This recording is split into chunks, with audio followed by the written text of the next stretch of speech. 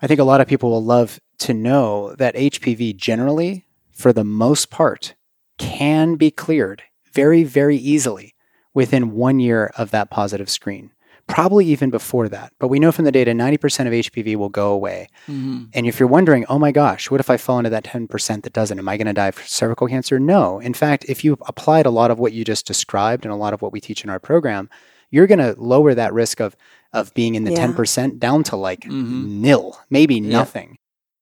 Welcome to Living 4D with Paul Chek. Paul's guests in this episode are Dr. Nathan Riley and Megan Lindquist. Megan, or Mimi to her friends, is the host of the Medicine podcast, where she and her life partner Chase help others proactively create deep, passionate partnership supported by a healthy and conscious lifestyle. With her background as a clinical dental hygienist, culinary nutrition expert, AHCC educator, and mushroom enthusiast, she has been helping others prevent disease for over 12 years now. Over the last 4 years, Mimi's work has led her to educating and supporting women from all over the world who are diagnosed HPV positive, but receiving no real solutions from conventional medicine. Dr. Nathan Riley is a dual board-certified OBGYN, Czech practitioner, writer, and father to 2 little girls. Although a conventionally trained physician, Nathan is very unique in that he attends home births and provides root cause approaches to a variety of women's health issues. He left the conventional medical model so he could offer additional healing modalities to his clients, including anthroposophical and functional medicine. He is the co-creator of the Born Free Method, the most comprehensive and unique childbirth education program on the planet, as well as Clear and Free, your holistic solution to persistent HPV, a collaborative effort with Mimi. Nathan is also the host of the Holistic OBGYN podcast.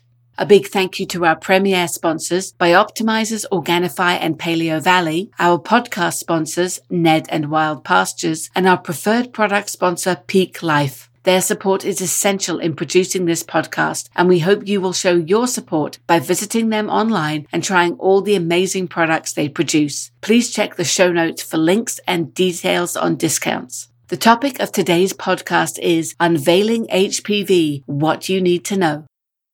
Hello, everybody. Welcome to Living 4D. Today, we're going to have quite a serious conversation. The title of the show today is Unveiling the Human Papilloma Virus, What You Need to Know. What you need to know first is this is the most commonly sexually transmitted infection. And I know a large percentage of my audience is males, so don't make the mistake of thinking that we're not talking to you, because every one of you knows women of many ages, and hopefully most of you make love to women, and just turns out that men are very commonly carrying this virus and don't even know they have it, but it shows up in men as things like genital warts. So you definitely want to listen to this, and this is not just a podcast that's designed to scare you, but it's designed to tell you there's a lot of natural solutions. And my guests today are returning guest Nathan Riley, MD, our family OBGYN, one of the smartest, best doctors I ever met, and I don't give that comment out lightly. No, you don't. And also Mimi Lindquist, who is one of the most amazing women I ever met, who's done a lot of research into this issue. And her and Nathan have worked together to create a comprehensive training program to give you solutions and teach you how to live in ways that minimize your risk of having this challenge, and being confident that if you do, there's many, many optimal solutions that not only are solutions, but their training will teach you how to live much better so that whatever challenge you have becomes a gift, because it brings you to great educators who are healthy, wise individuals. Welcome, Mimi. Thank you. I'm happy to be here. Thank you for this space. It's always a pleasure to be here with you. Well, I always invite you over just so I can look at you and look at how amazing God's artwork is. And, it's a trade-off. And, Nathan's pretty damn good looking too, but I'm super heterosexual, so I'm going to take my shirt off here in a second. yeah, I noticed you didn't put your mic on your nipple, so you're still not there yet. But honestly, I really take Nathan and Mimi seriously, and one thing I've learned about Nathan is he researches things very deeply. And because of my experience with him as our family OBGYN who delivered my daughter Zoe, which was a great gift, I'm always all ears when Nathan talks. And I know Mimi is not someone who goofs around and she also takes things very seriously. So this is meant to be a highly informative conversation. And not only is this an important conversation on the topic alone, but it really highlights, in my opinion, how important it is for all of us to wake up to the real risks of trusting anything drug companies, vaccine companies, and the medical industry at large says. Especially, it seems, the more insistent they are that you get something, usually the more dangerous it is. And almost always it just leads to the cash register endlessly ringing because they seem to have a magic ability to give you solutions that cause endless problems, which require more solutions that contribute to endless problems. So it's kind of like, an echo system that they've developed. We catch you once and we got you forever. And I just despise that. So, to begin our conversation, what is HPV and who is this conversation for? Well, you've already mentioned that both men and women should be thoughtful about this. This is one of those things, we're going to talk a lot about viruses. I think if we learned anything from COVID, there's very, very little that we really understand about viruses. I think there's been this message out there for probably 100 years that viruses are out to get us. Yeah. And yet they're coating every surface that we ever touch. They outnumber bacteria at least 10 to 1 in nature. Yeah. Inside of our bodies, out in the woods, in the bathrooms, whatever. So if you're thoughtful about this HPV thing and you're a man, be assured that this is just as valuable to you, if not more valuable. If you're like me, of course, I don't have a cervix, so I don't have to worry about this persistent HPV infection leading eventually to cervical cancer. But I do have 2 little girls. I have to worry about, them. That's my next point I just wrote down. Yeah. This is a very important conversation for parents. And what is the age group that they want to start vaccinating? 9. 9. Yeah. 9. So this would be one of about 72 doses of different vaccines that are administered to kids nowadays from day 1 of life, hepatitis B, which I helped you battle that in the hospital through the pediatricians, all the way up to age 18, 72 doses. This one's part of that. Yes, I'm familiar with the 72. Believe me, that's why I needed your protection. So this is like a serious conversation for parents because putting stuff like this in a 9-year-old's body is just, Yeah. I just had, actually a couple days ago, as I was working on this information, to have this conversation and working with Nathan, literally typing up, filming on the gaping holes in the research behind the Gardasil vaccine, I got a message on Instagram from someone I went to high school with, and she has a daughter who's at the age where her pediatrician is now recommending, with some measure of force, I will say, kind of like, hey, it's time for her to get it, let's do it kind of thing, rather than like, let's talk about it, So she came to me and she said, hey, I've seen that you talk about this HPV and this AHCC thing. My pediatrician is recommending this for my daughter, and I just don't really, I really don't know where to start. And I just wanted to open the door, like, do you have any thoughts? Of course, I have a lot of thoughts, and I proceeded to send her probably 15 voice memos, minute-long voice memos. I, started out by saying, this is up to you. Ultimately, you have to do whatever you feel right, what you feel is right for you and your family. But here's just some of the things that you're not going to hear from your doctor because they are given a certain amount, a finite amount of information around this vaccine. So then I opened up a whole can of worms around the gaping holes in the research, the side effects, the negative, the adverse events that are happening, and what her doctor may not be telling her. I recommended a couple books to her. She was like, okay, I'm going to get these books. So these conversations are are happening all the time in my DMs, women coming to me, finding me, asking for input here because they're just not getting enough information from their doctors. I just wanted to chime in and say, like, it was divine timing that she came to me with this message, and she was so grateful. She was like, "Thank you so much." She was like, "Honestly, I was already thinking that this sounded too good to be true." And oftentimes it is. If they're only giving you one option, this is your only option, is the vaccine in order to prevent HPV for your daughter. She was, laying on quite a bit of guilt and like, you don't want your daughter to get cervical cancer, do you? Well, then you need to get this. Yes, I know. So It's this coercive, It's yeah. so sick. I just wanted to share that story because it was so relevant just a couple days ago when we're talking about parents. Yeah. And Angie had an appointment with a pediatrician for a checkup for Mana before she found this other doctor, Dr. Sears, who's very holistic. And it turns out the guy used to be a Navy SEAL, which was quite surprising. Oh, that's interesting. And so he's pushing all these vaccines on Angie because, we didn't get them. And he's actually telling her, raising his voice at her, and saying that she's not being a good parent and putting our child at risk. And, Angie's Mexican, so you can only push that so far before you meet the devil. Well, she just got up, walked out, and basically fired the guy and said, I'm not going to put up with this from you. I didn't come here for this.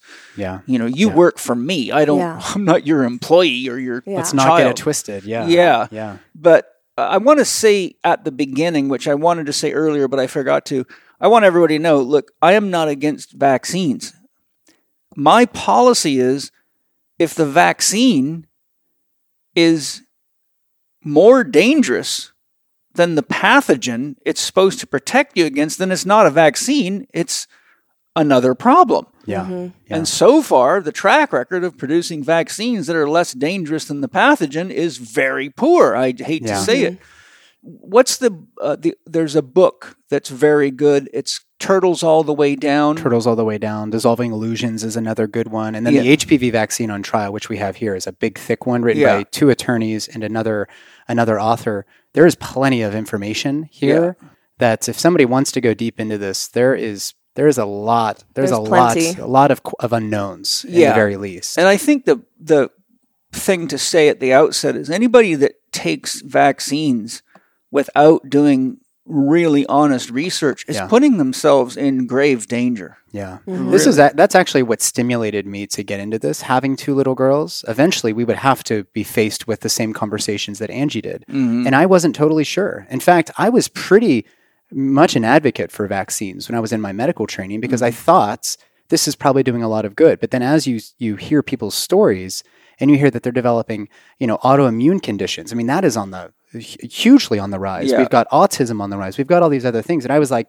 nonsense, poopy pants. This is definitely a great technology until you actually start digging and you're like, oh my God, we've got some major issues here. So this conversation around HPV naturally involves a conversation around vaccines because as we're going to get into, the Gardasil 9 vaccine, which was produced by Merck, came with this advertisement of preventing cervical cancer. Mm-hmm. And that's actually one of the reasons that they're undergoing a lot of litigation right now because it was false advertising in the best and coercive, at worst. So, isn't it amazing that if any one of us was to try to sell a product on television or anywhere else and have even a slight glitch in it, that's right. We would be shut down immediately. Yeah. But these guys get away with doing it till thousands and thousands of people are dead, and that's right. Some lawyer's child dies, and they go after them. Yeah, it's crazy. It's actually impossible now, virtually impossible to go after these pharmaceutical companies like Merck and GSK and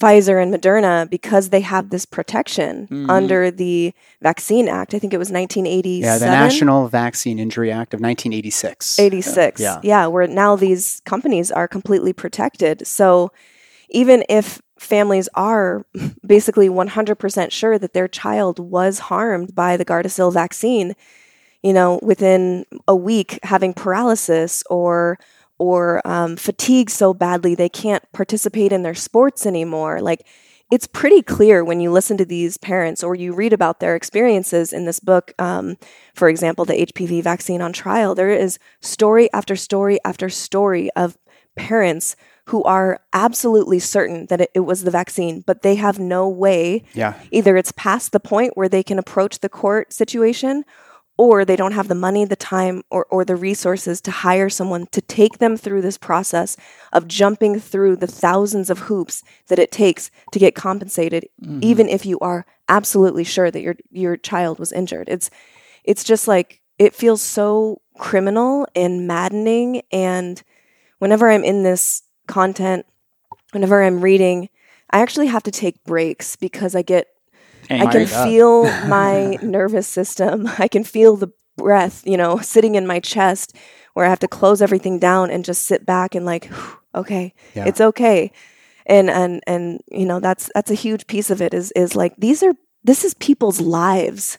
This is not just money. This is not just the bottom line. You're talking about families and little girls and little boys' lives. The rest of their life and health experience can be impacted by this thing that is touted as, very safe and effective. And I think once you get into it, like Nathan and I have, you start to see that it's turtled all the way down. It's actually, there's a lot of evidence to show that it's possibly neither of those things. Yeah. Well, there is something worse than dying. And that's permanently disabled. Being disabled and wishing you were dead and not being able to live. Yeah. And there are those stories of 18-year-old girls who got this injection, had severe side effects to the point where they couldn't live their life anymore the normal way that they wanted to. And they actually took their own life. Yes, I don't doubt it. There's men and women, girls and boys actually, who have, they just couldn't bear it anymore. And it's just heartbreaking when you read. Mm-hmm. Yeah. Here, I'm going to bring up a point, and I don't want people to take me wrong, but I'm being honest. I'm going to ask the two of you a question. Of all the items that you use in your house and in your life every day, from your phone to a toaster oven to a cake mixer to a car, would you have bought any of those if there was no recourse, no warranty? No, in other words, it's as is, brand new. If it breaks, as soon as you turn it on, you break it home, it doesn't work, you can't take it back, you're screwed, you wasted your money. Would you buy a toaster oven like that? No. A phone? A car? Not. No. A cake mixer? Right. My question's always been, as a therapist for 40 years, why, when it comes to your own body, the most sacred place you'll ever have, the only thing that is your guarantee of being here in the world, you don't look into anything at all where there's no recourse.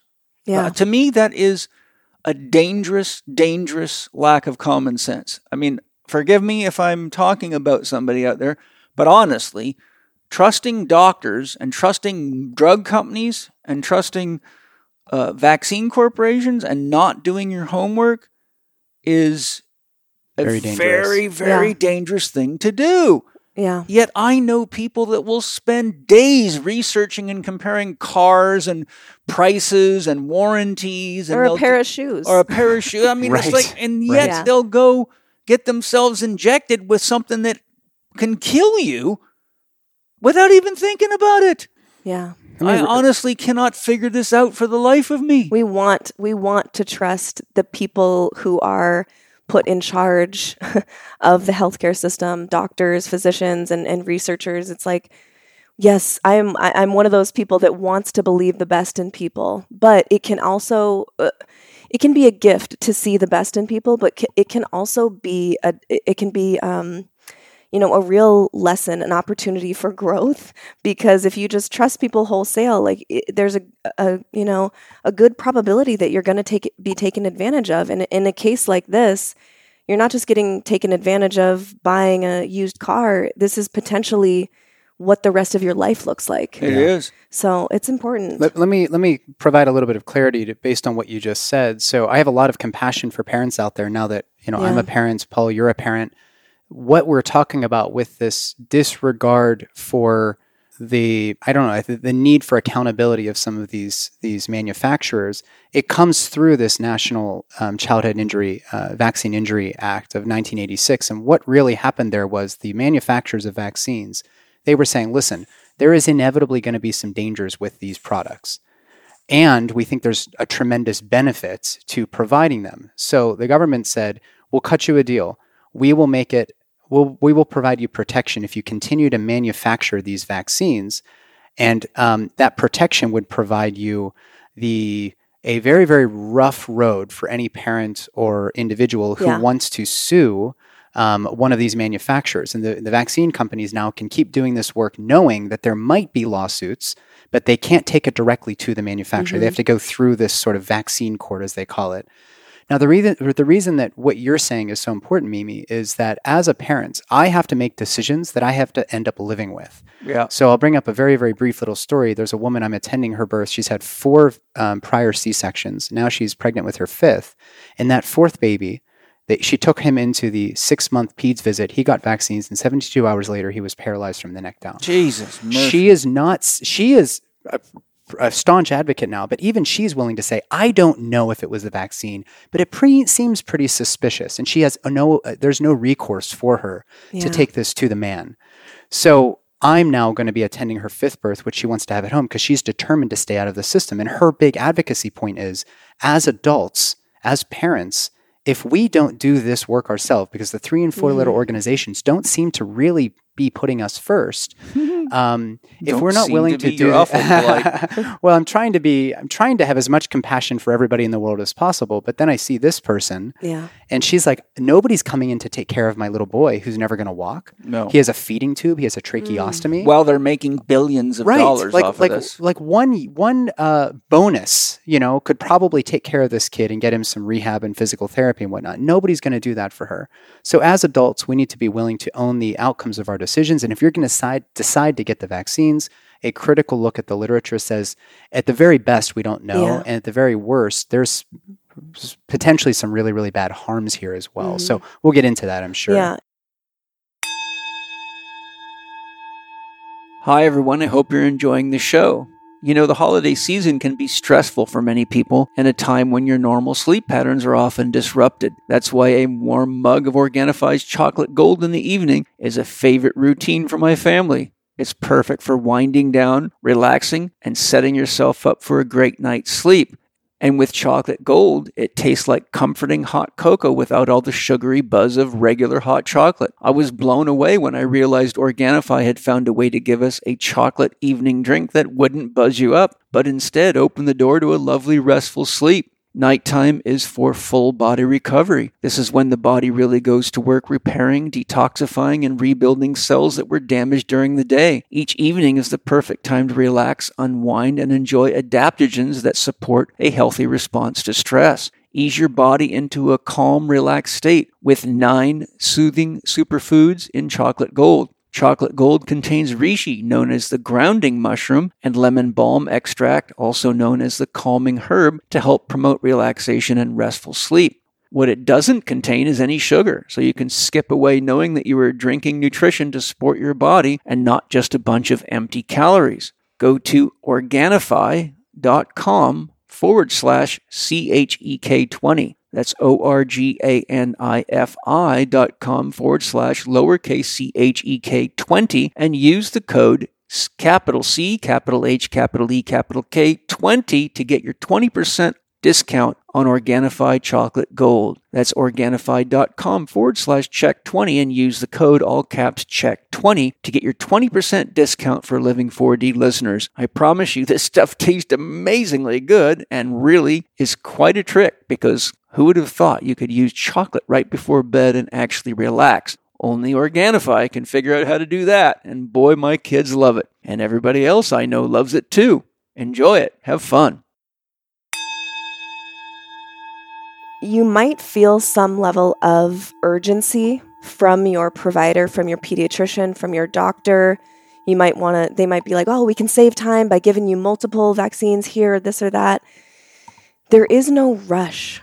There is no rush.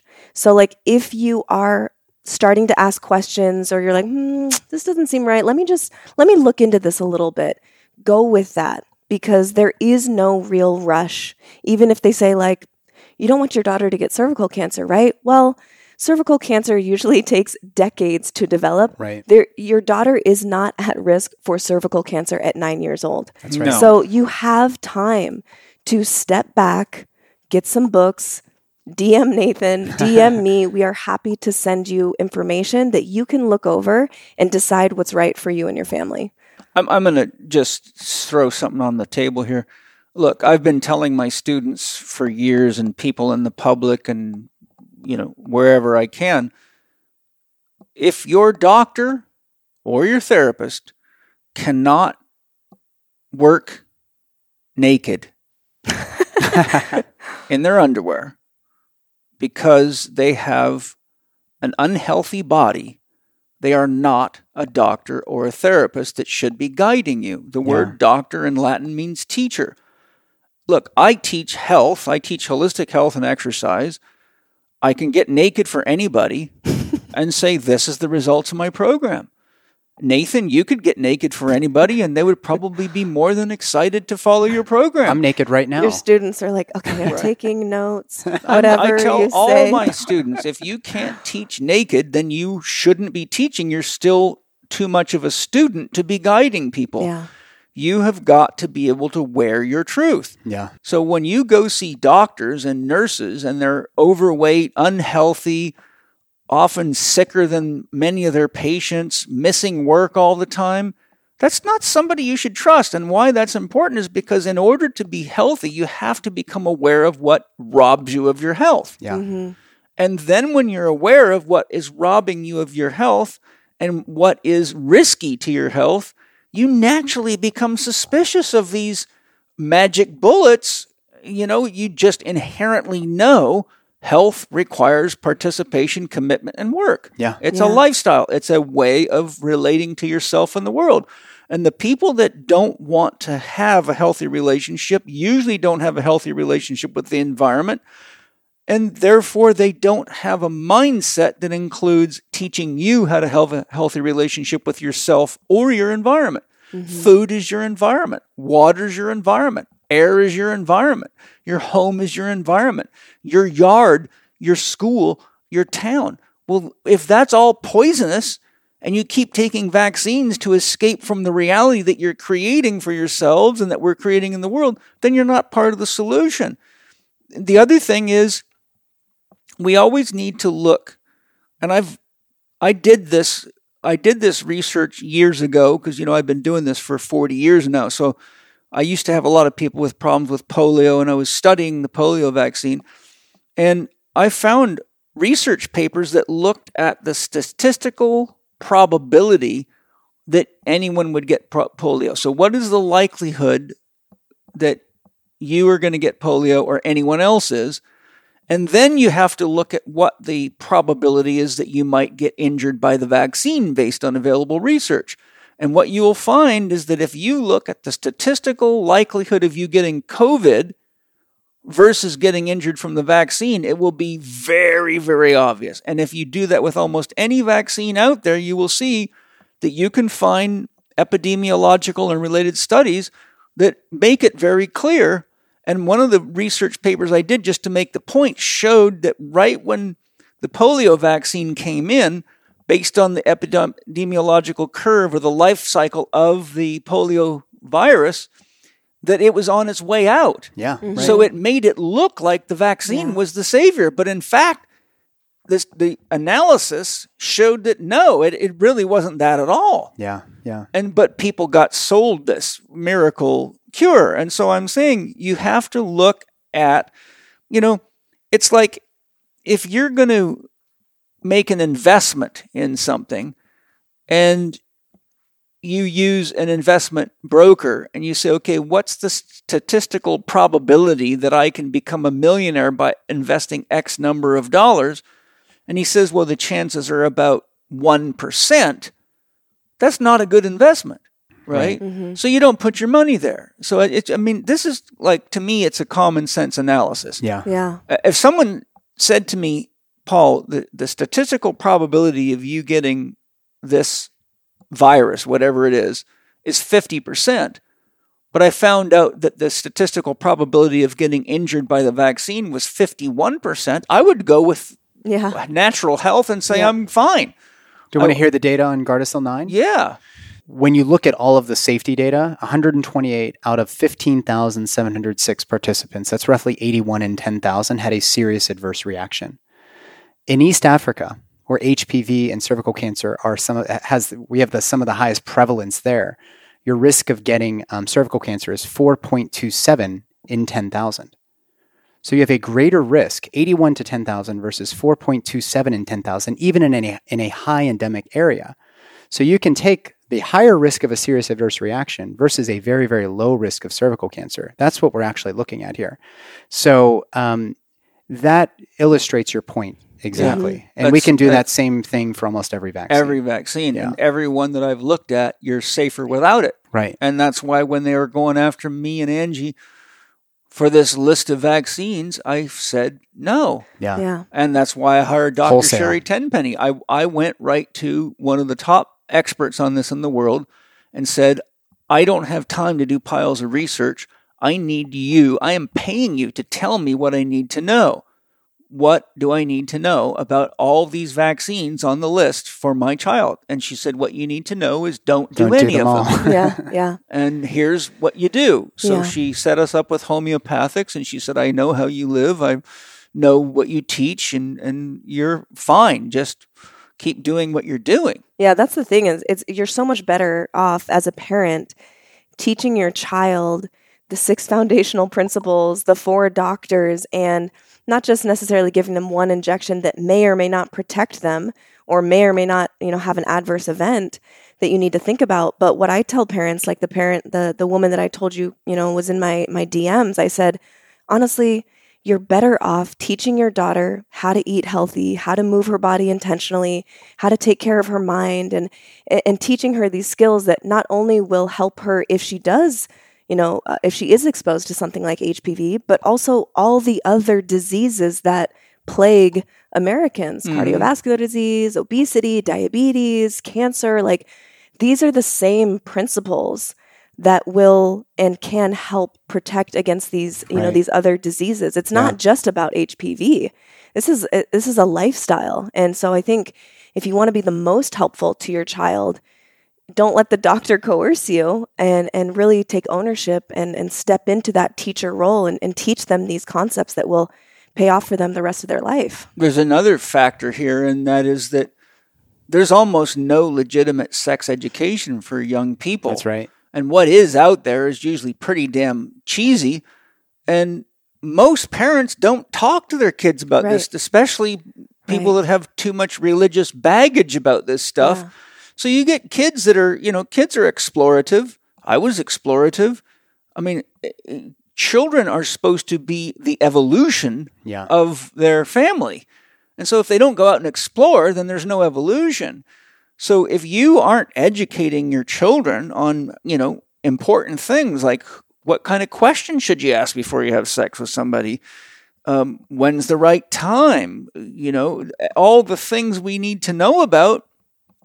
I mean, I know people that were 18 years old before they even knew the anatomy of the opposite sex. Yeah.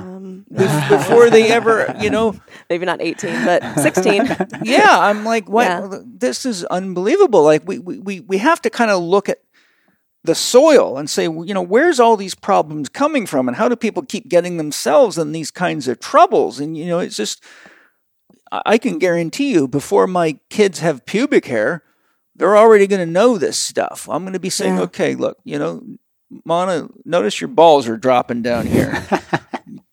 We got to have these conversations. These are very, very important things. And so the more of this stuff we sweep under the rug, the more mysterious it is when these things happen. And I think that's a big part of the problem. Yeah.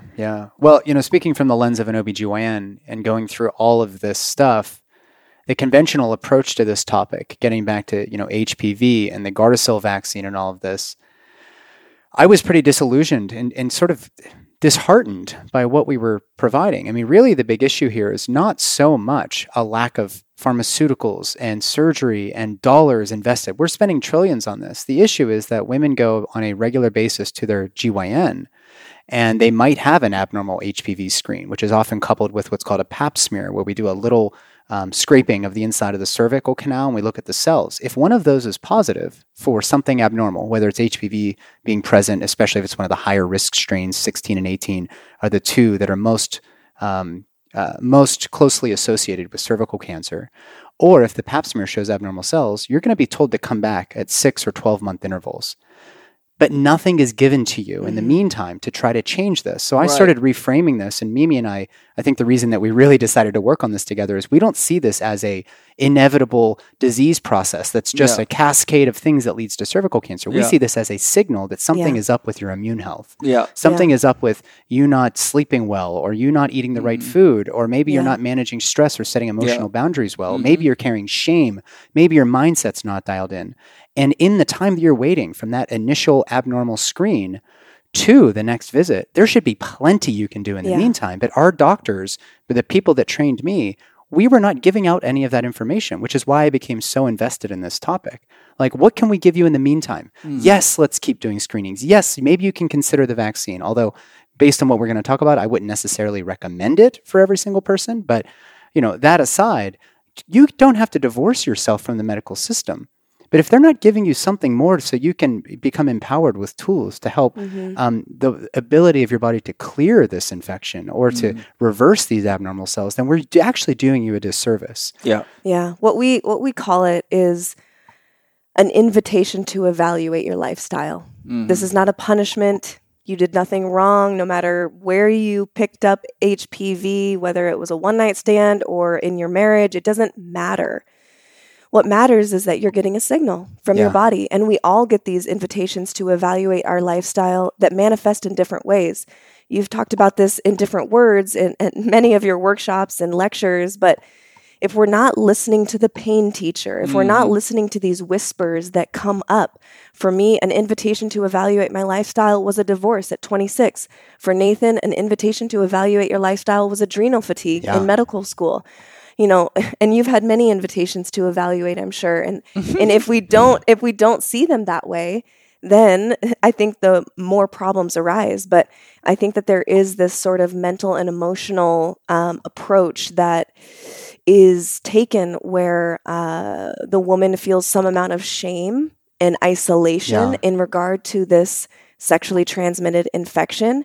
It's like any other infection, it's like pneumonia. It just happens to be in the reproductive part. So it's like, why is there so much shame around this? And there is, I would say the large majority of women that find me who are desperate for answers and help, part of their problem or part of what they're trying to sort through is the judgment, the self-judgment, being embarrassed to talk about it with anyone in their life. Sometimes I'm the only person in the world that they've told that they have HPV.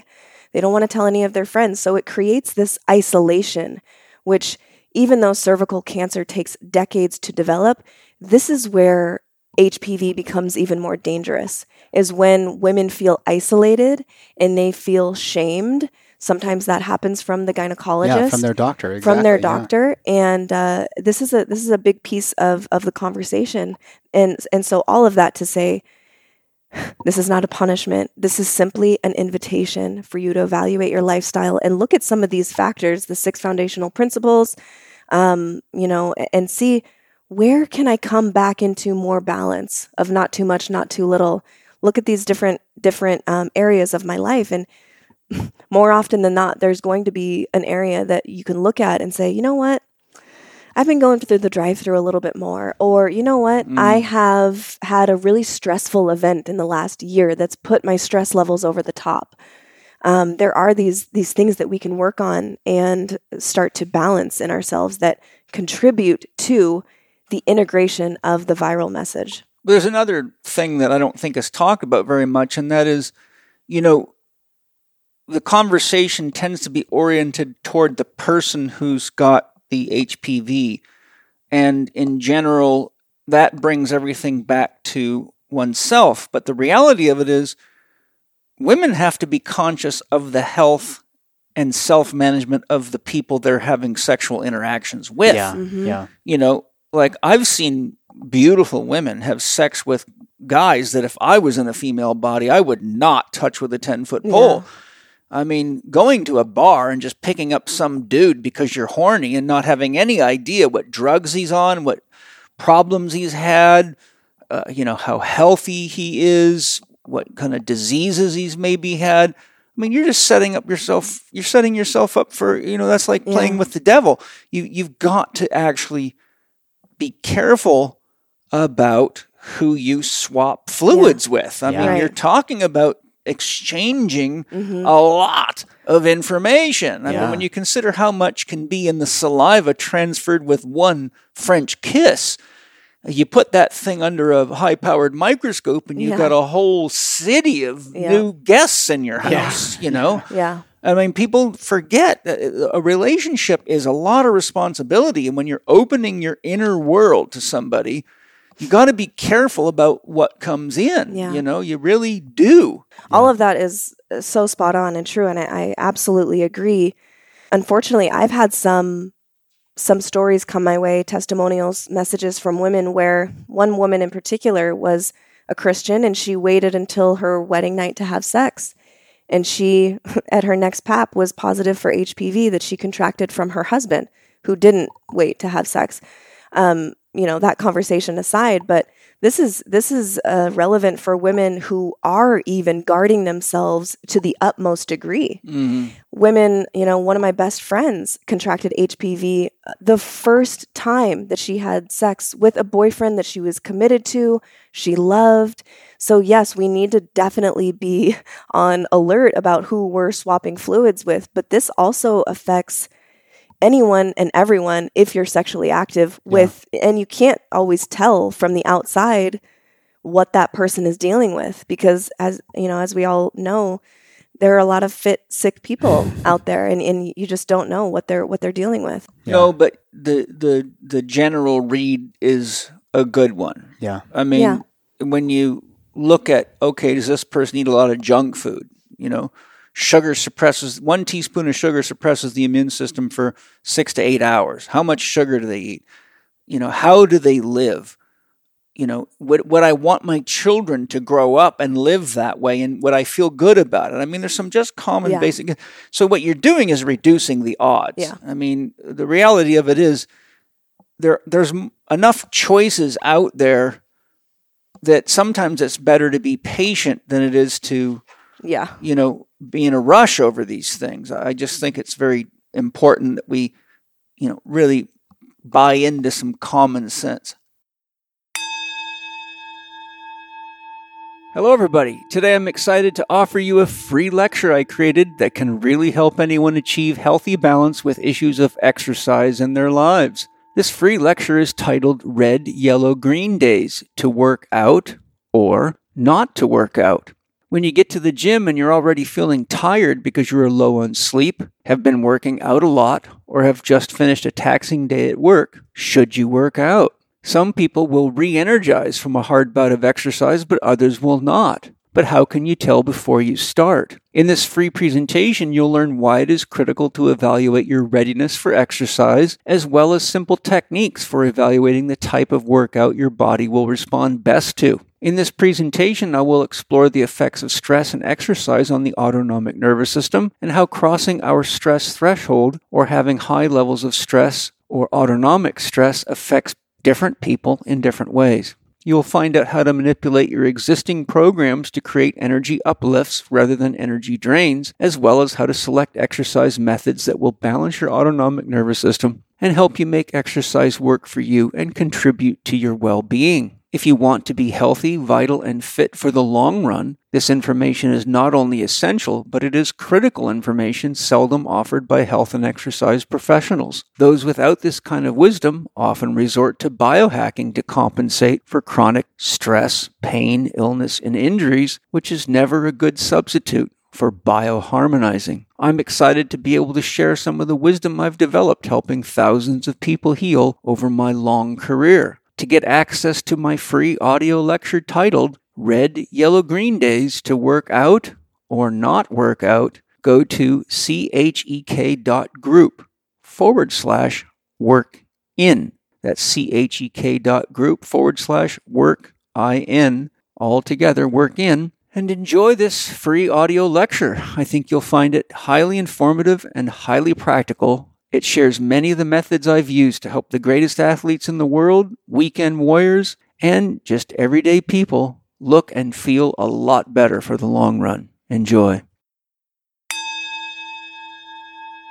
My next question for you guys is, what is the conventional approach to HPV and cervical cancer screening? Yeah, so let's get some data here. I think it's very relevant to remember that we had mentioned that this is the most common sexually transmitted infection. So 80 million people in the United States, which is probably an underestimate because a lot of people carry this and don't know, especially men. But every year, 14 million more people are being diagnosed. So this is why there's such a focus on this, especially in the OBGYN community. I have a quick question on that. Sure. What percentage of those could be misdiagnoses? For example, like a false negative? 60 to 90% of COVID diagnosis was positives were false. That's a really good point. So these numbers are... My point is if you get the diagnosis, wouldn't it be wise to just get retested to confirm it? Maybe from another doctor? Well, the good news is... Or lab? Yes. And the even better news is that from the time that you get that HPV positive screen to the time that you develop something called cervical intraepithelial neoplasia, which is, I'll just use the acronym CIN, C-I-N, which is when you find those abnormal cells, that can take months to years. So even if you get the HPV positive screen, you have plenty of time because actually the CIN, even if it develops into high-grade CIN, CIN3, it can take years to decades for that to become cervical cancer. So regardless of the realities around the sensitivity or specificity of these screens, if you get that, as Mimi mentioned, that's a signal for you to get something in order. So even if you do develop the CIN1, only 5% of that progresses to CIN2. If you end up developing CIN2, which is after CIN1, about 60% of that will regress on its own, especially if you are dialing in lifestyle. And then if it develops to CIN3, roughly 50% of that will also regress on its own. Now, that shouldn't make us cavalier. It should just be a reminder that, hey, this is not a death sentence. It's just a signal for you to start putting lifestyle in order so it doesn't progress to a relatively rare cancer, which is cervical cancer. So the typical screening method is actually, if you're under 21, we don't even screen for HPV and abnormal cervical cells with pap smears because young, healthy people, like people under 21, either have already gotten HPV or the likelihood of it developing into CIN is so extraordinarily low that we don't even screen. And between 21 and 29, we do a pap smear every 3 years because we presume you have HPV. And if those cells are going to be abnormal, it's probably going to reverse anyways. It's not until the later years that we start doing this more frequently and trying to be more proactive in the screening methods. So from the age of 30 up until 65, you can expect every 3 to 5 years to be screened for this. And again, if you are screened positive for either of these things, there's plenty of time for you to get some things in order before they recommend a cervical biopsy, which is basically stick a speculum in the vagina, open it up, look at the cervix, and take a big hunk and chunk out of it. Generally not under anesthesia. There's a lot of nerve endings in the cervix. A lot of women are afraid of that happening. So while you're waiting for this, do some things to dial in lifestyle to improve your immune health. If that biopsy comes back positive, you may find yourself looking at an excisional procedure, which carries all of its own risks. Like, for example, if you get a LEEP procedure, it's when we lop off the top of the cervix. I've done all of these things. I was a part of the system for a while, but we weren't giving anybody any means of preventing themselves from getting there in the first place. So that lopping off of the cervix, or what's called a cold knife cone, where we remove a chunk of the cervical canal and the outside of the cervix, very, very uncomfortable. Very scary, and it develops scar tissue there, which can impact pregnancy and childbirth and everything else. So, and sexual experience. And sexual experience. Scar tissue, one, can be very, very painful as it's maturing. There's a 6-month period as scar tissue matures, and scar tissue can develop trigger points that are exquisitely painful. There's two things that popped into my mind as you were talking there. If everything you were said is just now is true, which I know it's coming from you, it brings up the point. Why would you want to vaccinate kids 9 years of age? I mean, that's a great point. That's just like right away, I'm like, okay, if everything he just said is true, then why are we wanting to vaccinate kids at 9 years of age?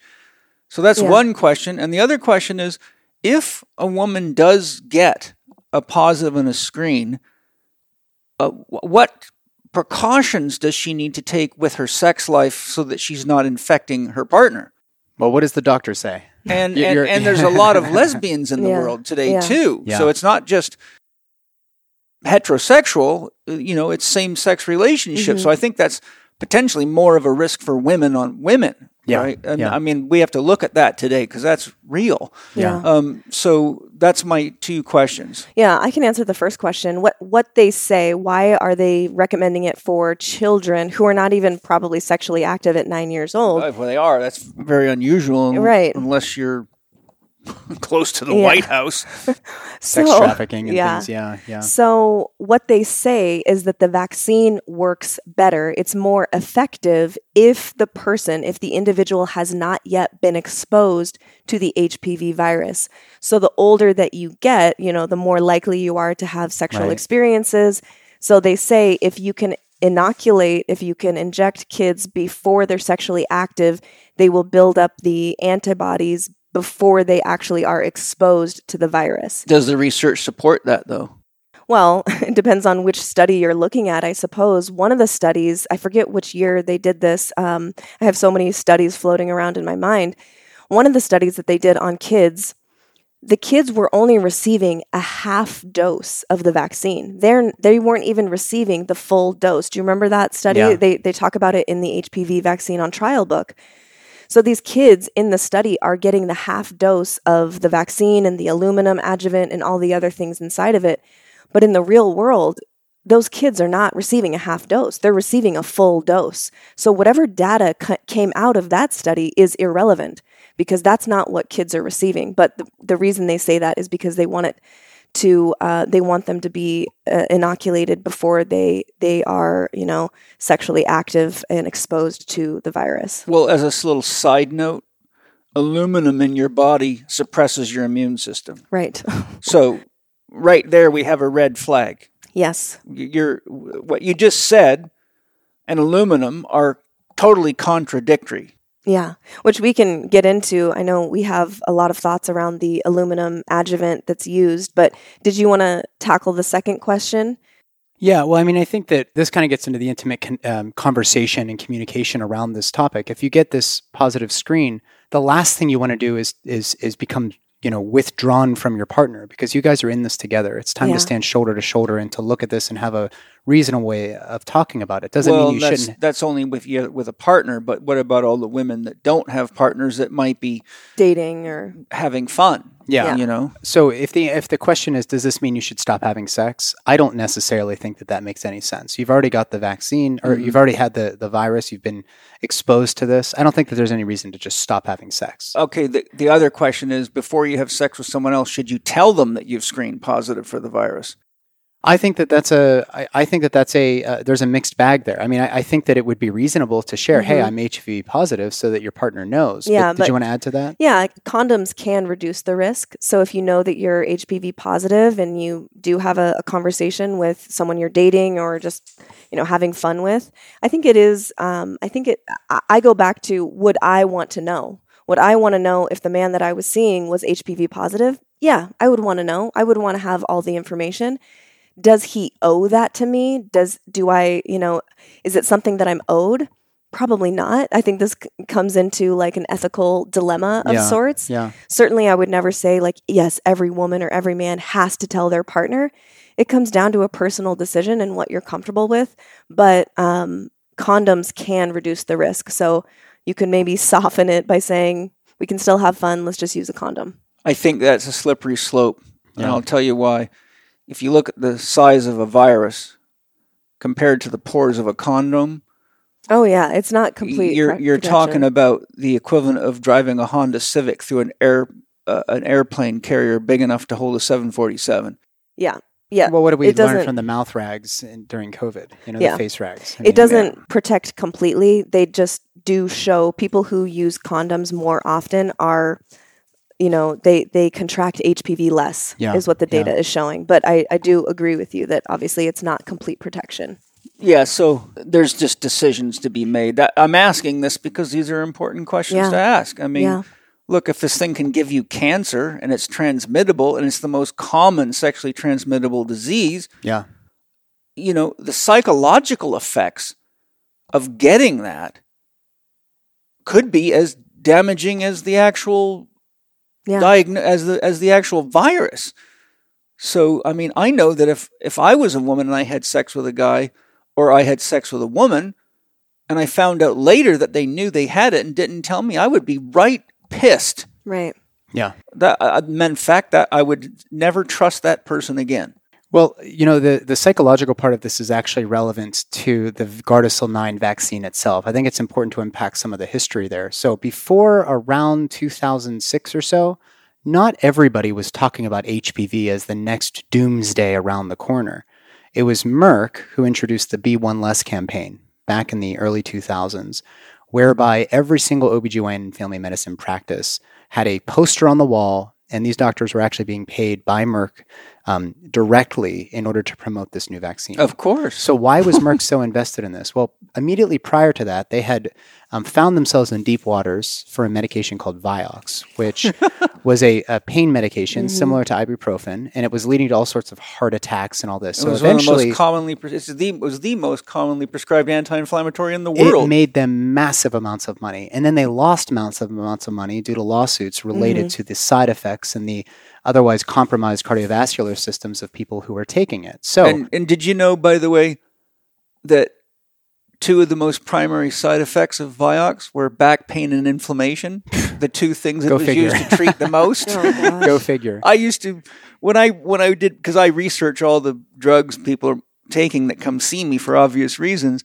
And I remember the first time I researched Vioxx, and I saw that the side effects were the same as what the most common symptoms that send people to the doctor to get it. Yeah, exactly. I'm like, oh, well, no wonder these people keep going to therapy and never healing. Yeah, exactly. Right? So these manufacturers, they invested, Merck specifically invested millions. I mean, probably close to $1 billion in marketing. This was a Hail Mary for them to make up the money lost from Vioxx, and they released Gardasil.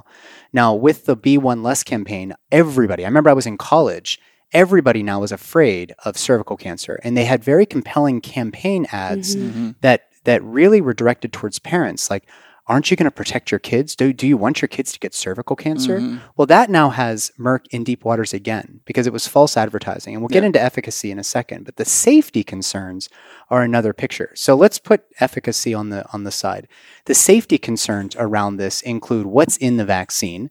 We know that aluminum adjuvants replaced mercury, like thimerosal, in a lot of vaccines back in the late 90s. The aluminum adjuvant specifically for this vaccine, it's usually amorphous aluminum hydroxysulfate. It's added to that. And if you then add polysorbate 80, which is an emulsifying agent, you find it in salad dressings, like creamy salad dressings. It keeps the oil and the vinegar mixed. Well, this is commonly added to drugs in order to make sure drugs can get across the otherwise impermeable blood-brain barrier. So now we have a viral particle, may or may not be useful. Now we have aluminum salts added, and now we have something that's added to make sure it can get into the central nervous system. So if you look at some of the vaccine injuries, a lot of it is neurological. So autism is a big part of this conversation. I think autism is probably multifactorial. I don't think we can say it's vaccines cause autism, but when they look post-mortem at the brains of Alzheimer's and people living with autism and Alzheimer's, they're finding huge concentrations of aluminum in their brains. Yeah, that's right. And many, many researchers, MDs, a nephrologist named Suzanne Humphreys, they've come out and said quite literally that this is toxic to all biological life forms. Aluminum is. So we've got this whole giant thing, and the safety. And they're spraying it in the skies now to block the sun. I know, right? Yeah. Go figure. That's Bill Gates' genius at work again. Yeah. So one other thing I'll add, and then I think we should talk about sort of how these trials were done, is that when women were enrolled, they got the Gardasil vaccine, and then they got pregnant, the miscarriage rate went up about 10%. So we have reproductive issues, we have neurologic issues. Aluminum has also been found to be cardiotoxic and toxic to the lungs. There's a whole bunch of reasons to not be putting that in there. Now, when a vaccine is released, it should be compared against a placebo. Yeah. Merck did 6 safety trials on Gardasil, one of which was with the current available of the 3 vaccines that are available. There's only one. All 3 are FDA approved, but only one, Gardasil 9, which protects against the 9 strains most commonly associated with cervical cancer. Said to protect. Said to protect, yes. Only 2 of those 6 trials were done with a saline solution, one of which was done with Gardasil 9. It was the smallest of all the safety trials. So if you were to look at what was in the other trials, it was not a placebo. It was actually a solution that contained amorphous aluminum hydroxysulfate. So we have a problem here. And I tried explaining this to my wife, and she was like, you're going to have to make that a little simpler. But the bottom line here is that if you want to say that this drug is safer than a placebo, it has to be a true placebo. It does. Mm-hmm. If the placebo also has a toxic junk in It it. just makes it more likely the vaccine looks safe. Exactly. So it's just stupid. I'm sorry. Right. It's criminal. Yeah. Right. There's no other word for it. So if the adverse reactions in the placebo group versus the control group or the experimental group that got the vaccine is equal, then which Merck, it basically was. Which it was. Merck could go to the FDA and actually say, hey, listen, look, the safety data shows that this is no more harmful than placebo. The difference would be statistically insignificant. Right. But both groups did have adverse effects. It's like, no shit, you're injecting aluminum. Right. So this is how data can be manipulated to the public. Yes. And so what the authors of HPV Vaccine on Trial, who were on my podcast recently, what they call it is a FOCIBO. And this is a big part of why Merck is in deep shit right now. Well, look, here's the thing. There's something about this that's very, very disturbing to me. We have seen more than ever since COVID always leaning on the science. Oh, the science says. How many times did you hear Anthony Fauci say the science says? The problem is this is not science. Right.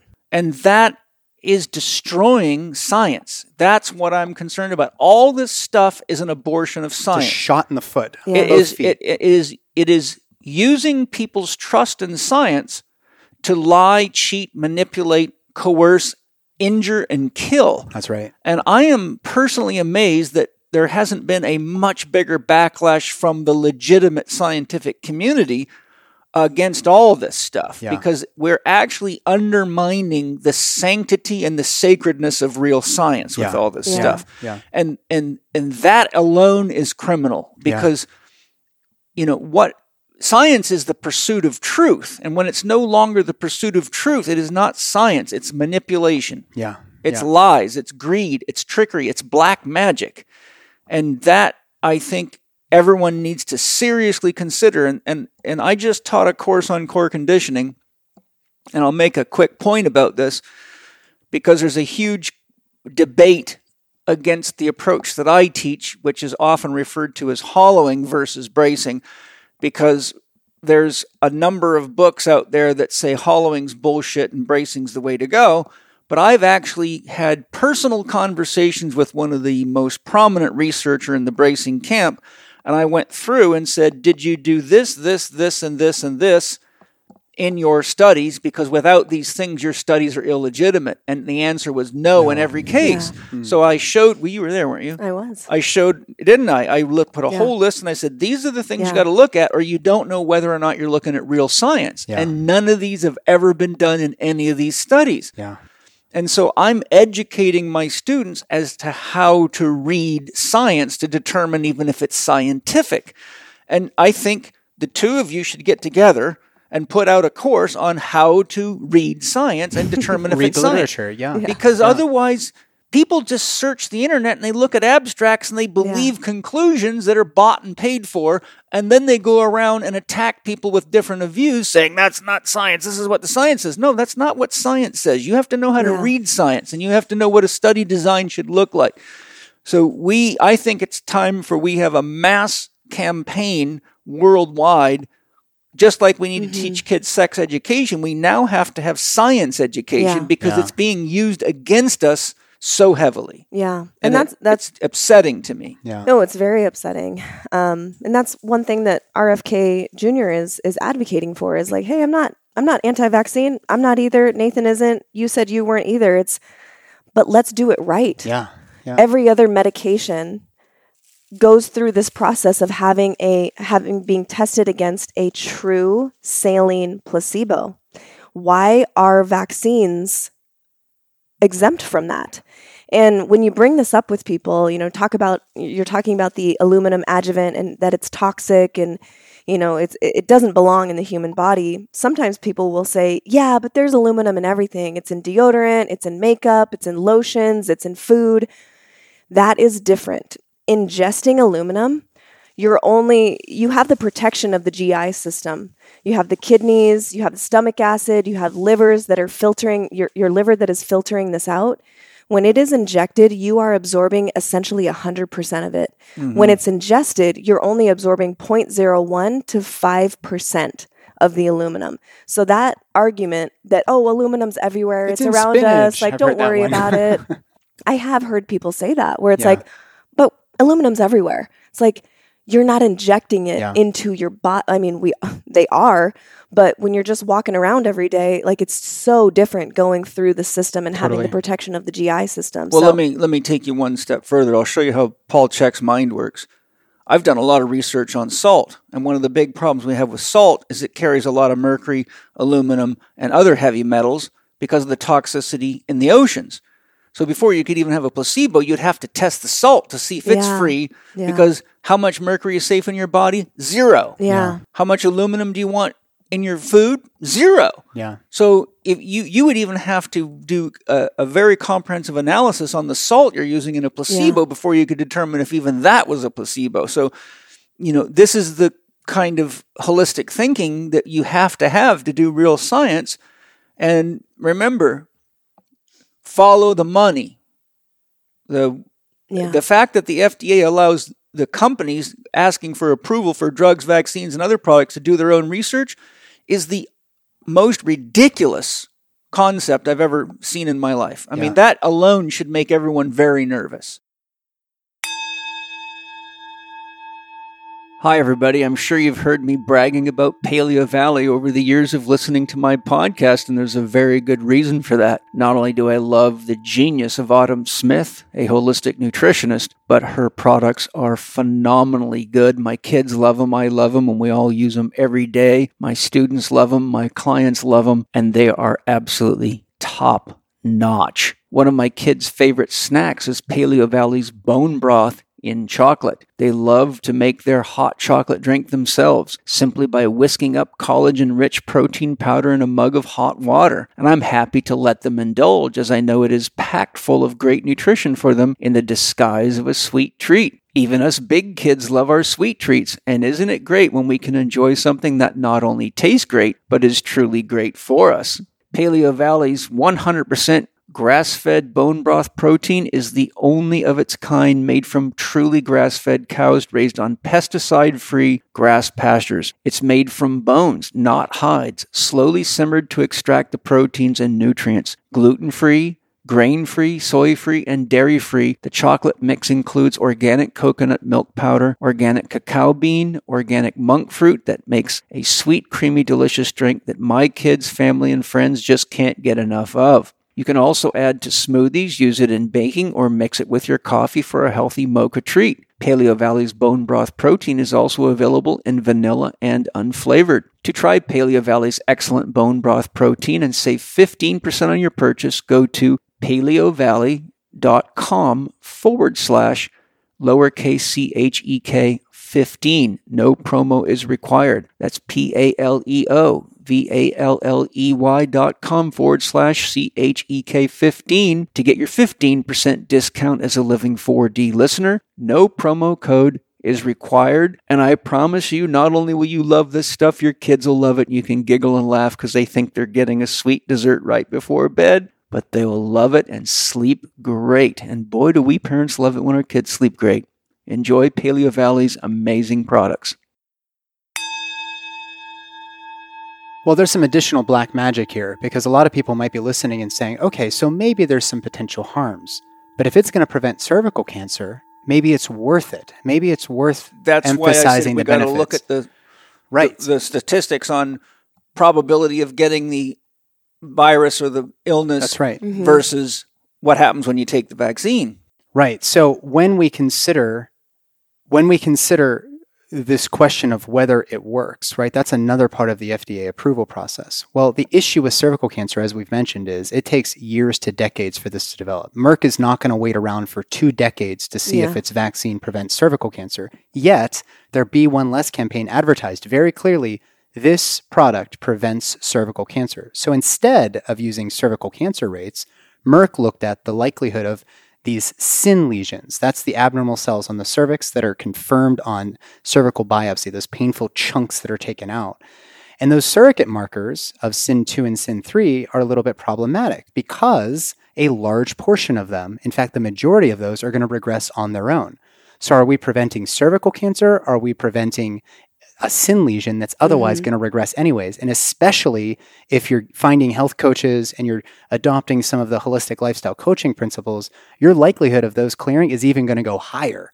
So we have a big problem there with these surrogate markers. The other issue is that if you already have HPV 16 and 18, and we then give you this Gardasil 9 vaccine, that from Merck's own data, they found that women who had HPV 16 or 18, which are the 2 highest risk strains of HPV, and then we gave you the vaccine, you had a greater chance of developing one of these high-grade cervical lesions. So you could say, if you're not being super thoughtful, that the vaccine caused the high-risk cervical lesions, maybe, because we do know that vaccines may disrupt the immune system through original antigenic sin, which I don't have to get into right now. But in addition, it may also have given people the false impression that they're protected against cervical cancer, as Merck advertised, and now they're maybe being a little bit, a little bit more cavalier with their sexual practices and the number of partners they have. So we don't have a lot here that's supporting Merck, and that's why there's ongoing litigation in nearly every state. There's something I want to put on the table to hear what both of you have to say about this, particularly you, Nathan, because you're an MD. And I've never seen studies on this. There might be some out there. I've not seen any. There has been times when I've looked but couldn't find any, and that is this. The placebo effect. When you take a vaccine and believe you're protected, I believe the placebo effect may be more powerful than the vaccine itself. Yeah. So we've never actually, I don't know of any studies that have actually looked at the psychological placebo effect of how the belief that you're protected provides protection compared to the vaccine being the protective factor. You understand what I'm saying? Yeah. And I'll give you an example. There's a lot of studies on sham surgeries. I've seen it in studies on soccer players with meniscal tears and all sorts of stuff. And all they do is just poke a hole in the skin. They don't actually do the surgery. And athletes who previously had so much pain they had to go get an operation behave and function as though they had no problem at all. They've done this in cardiothoracic surgery as well with some of the coronary artery vessels. With many types of surgery. And so you see the point I'm making? Yeah. Just the act of getting the vaccine can have more of a protective effect due to the psychological effect, and which would, of course, affect the immune system, than the vaccine itself. So we don't really know how much of the so-called benefits attributed to vaccines are actually psychological. Right. What was psychophysical versus the actual vaccine. Yeah. And these are things that people aren't asking questions about. You really have to look into this stuff, because even if you have a positive psychological effect from the vaccine, but you're getting heavy metal poisoning from the vaccine, you're not likely to go, oh, this mercury that I've just been, my functional medicine doctor says I have 5 times the safe limit of mercury or aluminum in my body. Most people aren't going to think, oh, it's because of the vaccines I got. They're going to think, oh, it's from can liners or from whatever, and they're just going to detoxify it with whatever means they can. And isn't it just amazing that during COVID, they made almost every single heavy metal detox program unavailable. Unavailable, yeah. And they forced Dr. Minkoff to take his excellent enzyme-based heavy metal detox, metal-free off the market and reformulated it right at that time, which is one of the most effective things I've ever used clinically, and it's as effective as chelation therapy. Yeah. One thing that I wanted to add to your explanation of the vaccine and efficacy, and how there is possibly negative efficacy if you have already been exposed to the HPV 16 and 18, for instance. what I'm hearing from women is all over the place that they get diagnosed and that their doctor then recommends getting the vaccine after the fact, when on the CDC website itself, it says that it's contraindicated and that it will not clear an existing HPV infection. So why then am I hearing from hundreds of women who are positive for HPV that their provider is recommending getting the vaccine? When I inquire with them, they come to me, should I get this? Or maybe I already got this because my doctor recommended it because I tested positive. In my head, I know there is that negative efficacy and that it's not going to clear an existing infection. When I inquire with them, they say, well, my doctor wanted me to feel like I was doing something, which just, again, makes me so angry. They were doing something, making a lot of money for the doctors and the drug companies. Yeah. The answer to your question is an S with 2 lines through it. Right. And so what I want to say to them is, yes, there is so much you can do. I would not recommend the vaccine for what it is you're trying to do, which is clear the virus. Yeah. There's so much else that's available to us to adjust and change and balance in our life to then to support the body in doing what it knows how to do, which is heal itself. You don't have to ask the body to heal itself. It does it when it has the necessary nutrients, tools, and space and safety to do what it knows how to do, which is why you and I teamed up, which is to give people more tools and more options to look at their lifestyle and support their body in such a way that it can do what it's meant to do. Without invasive procedures, if that doesn't feel right to you, simply looking at your lifestyle, adding in a few things, maybe taking out some things that aren't so helpful. And I mean, our approach has been wildly successful thus far. And I just want to encourage people who are out there. You might be listening and dealing with this yourself. There's so much you can do that doesn't involve an injection. And it's not even that expensive. Like the stuff that we're recommending here, a lot of the stuff is free. It's totally free. Yeah, we just have to start applying it. Yeah. Breathing is free. Sleeping is Sunshine. free. Cold water's Grounding, free. Sunshine. Epsom salts baths Intimacy. are almost free. Increasing fiber in your diet to detox. Clays added to water that can pull heavy metals out of the body is free. Stillness. Just sitting in stillness. Meditation. And, not poisoning your body with things that shut your immune system down. Getting simplified processed sugars out of your diet. I mean, the list is freaking long. That's why I focused my whole career on these things. Right. Because, if you don't address these things, you just keep trading one problem for another. It's just endless. It's just, and when you see what they feed children in school lunch, in school lunches, and the crap that they put in people's body. I mean, this just boils down to, I think one of the gifts for people is that, sadly, it takes an event like this to actually make them all of a sudden wake up to say, wow, maybe I need to take care of myself. And I think that was one of the gifts of COVID. It made people really wake up. And it made people actually start. Interestingly, I would go down to the rock store where I buy all my big rocks when I need rocks for my rock garden, and the place is packed. Yeah. And so, I'm like, I said to the people in the office where you go pay for your stuff, I said, well, what in the world? I said, I've never seen so many people here in my life. And they said, well, now that people are staying home, they want to make their yards really nice. So you see, why is that important? Because all of a sudden now people want to create a beautiful home environment. That's right. And they're doing nice landscapes. These are the things that are part of your immune health and your psychological health. Yeah. Who wants to sit in an ugly home with an ugly yard? I mean, so this is just like this is why I have my concept of the ECHO: energy, chemistry, hydration, organisms. Whatever's outside of you comes into you, right? And the way you relate to your environment impacts the environment. So it's a double-edged sword. You poison the environment, you eat, sleep, you eat it, you breathe it, you drink it. Yeah.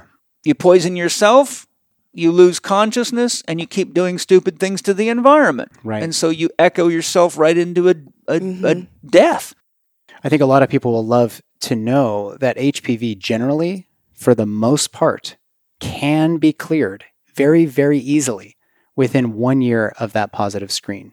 Probably even before that. But we know from the data 90% of HPV will go away. Mm-hmm. And if you're wondering, oh my gosh, what if I fall into that 10% that doesn't? Am I going to die of cervical cancer? No. In fact, if you applied a lot of what you just described and a lot of what we teach in our program, you're going to lower that risk of being in the 10% down to like nil, maybe nothing. Yeah. So you talked a lot about environment, and we were riffing on water a little bit. You know, a lot of people think of cancer still through the lens of, you know, the genes are going to determine if a cell becomes cancerous.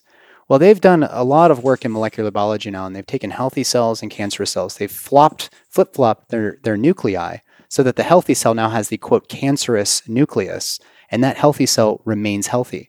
The cancerous cell, they got the new nucleus, remains cancerous, which tells us that there's the environment around the genes epigenetics, that actually is more determinant of what's going to happen to that cell. So there's been quite a bit of research around the role of the cytoplasm, the quality of the water that is really contained in the majority volume of the cell.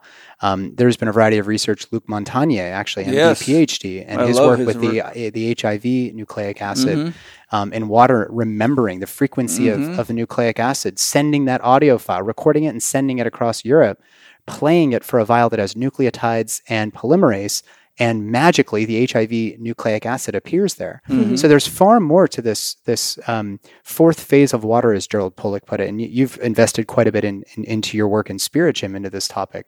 But all of that is to say, water could be a great analogy for a metaphor for the environment around the genes as a driver as to how those genes are expressed. And so when we talk about lifestyle, we're not just talking about, you need to go out and buy a bunch of really, really expensive supplements or whatever. There is a role for directed supplementation. But what's really most important is the very fundamentals of what keep you going are also going to help you integrate the message of HPV and not end up in the OBGYN's clinic 6 months later wondering why you're getting a piece of your cervix lopped off. Yeah, it's really that whole approach that you're talking about with the vaccine, the HPV vaccine. In my mind, it's classic biohacking. It's taking shortcuts that don't work. Yeah. And, as a side note, I tell people biohacking is really an attempt to take shortcuts. There is no escape from the work of being healthy. And I remind people the work of being healthy keeps you healthy, but the work of taking shortcuts almost guarantees you're going to be sick. Yeah. The work of not doing the work of being healthy always leads you to problems. Yeah. In other words, you're going to do work in one direction or the other. Right. Why not just do it in the direction that always pays off? Yeah. It's just unbelievable that... And you'll be getting hard-ons again. You'll be waking up feeling arrested. You'll be attracted. Your skin will clear up. Like all of this other stuff is still a part of what's going on upstream. Your joints will be healthy. Your blood pressure will be better. Your cognitive function will be better. I mean... you're talking about the environment in our body, so you're talking about every function in your body. That's right. This period. It's just that simple. It's all based in water. There's 30 billion biochemical reactions a second in the human body, 100% of which are water dependent. Yeah. So that's everything. Yeah. I mean, it's crazy, but I think it's just sad. Did you want to talk about the Gardasil 9 vaccine? That's the one we were harping on. We just call it Gardasil for short, but it is Gardasil 9. It used to just cover 4 strains, and then they re-upped it they modified it so it now includes 9 strains. So Gardasil 9 is the one that's currently in the market as a means of, quote, preventing cervical cancer, which we've discussed doesn't do that trick. Well, part of the problem is that these issues we're discussing get me so damn irritated. I'm thinking how far down the rabbit hole do people have to go before they frickin' wake up? Yeah. We're cut from the same cloth there. I told you I have to take breaks because it's so maddening, frustrating, and it'll get you going.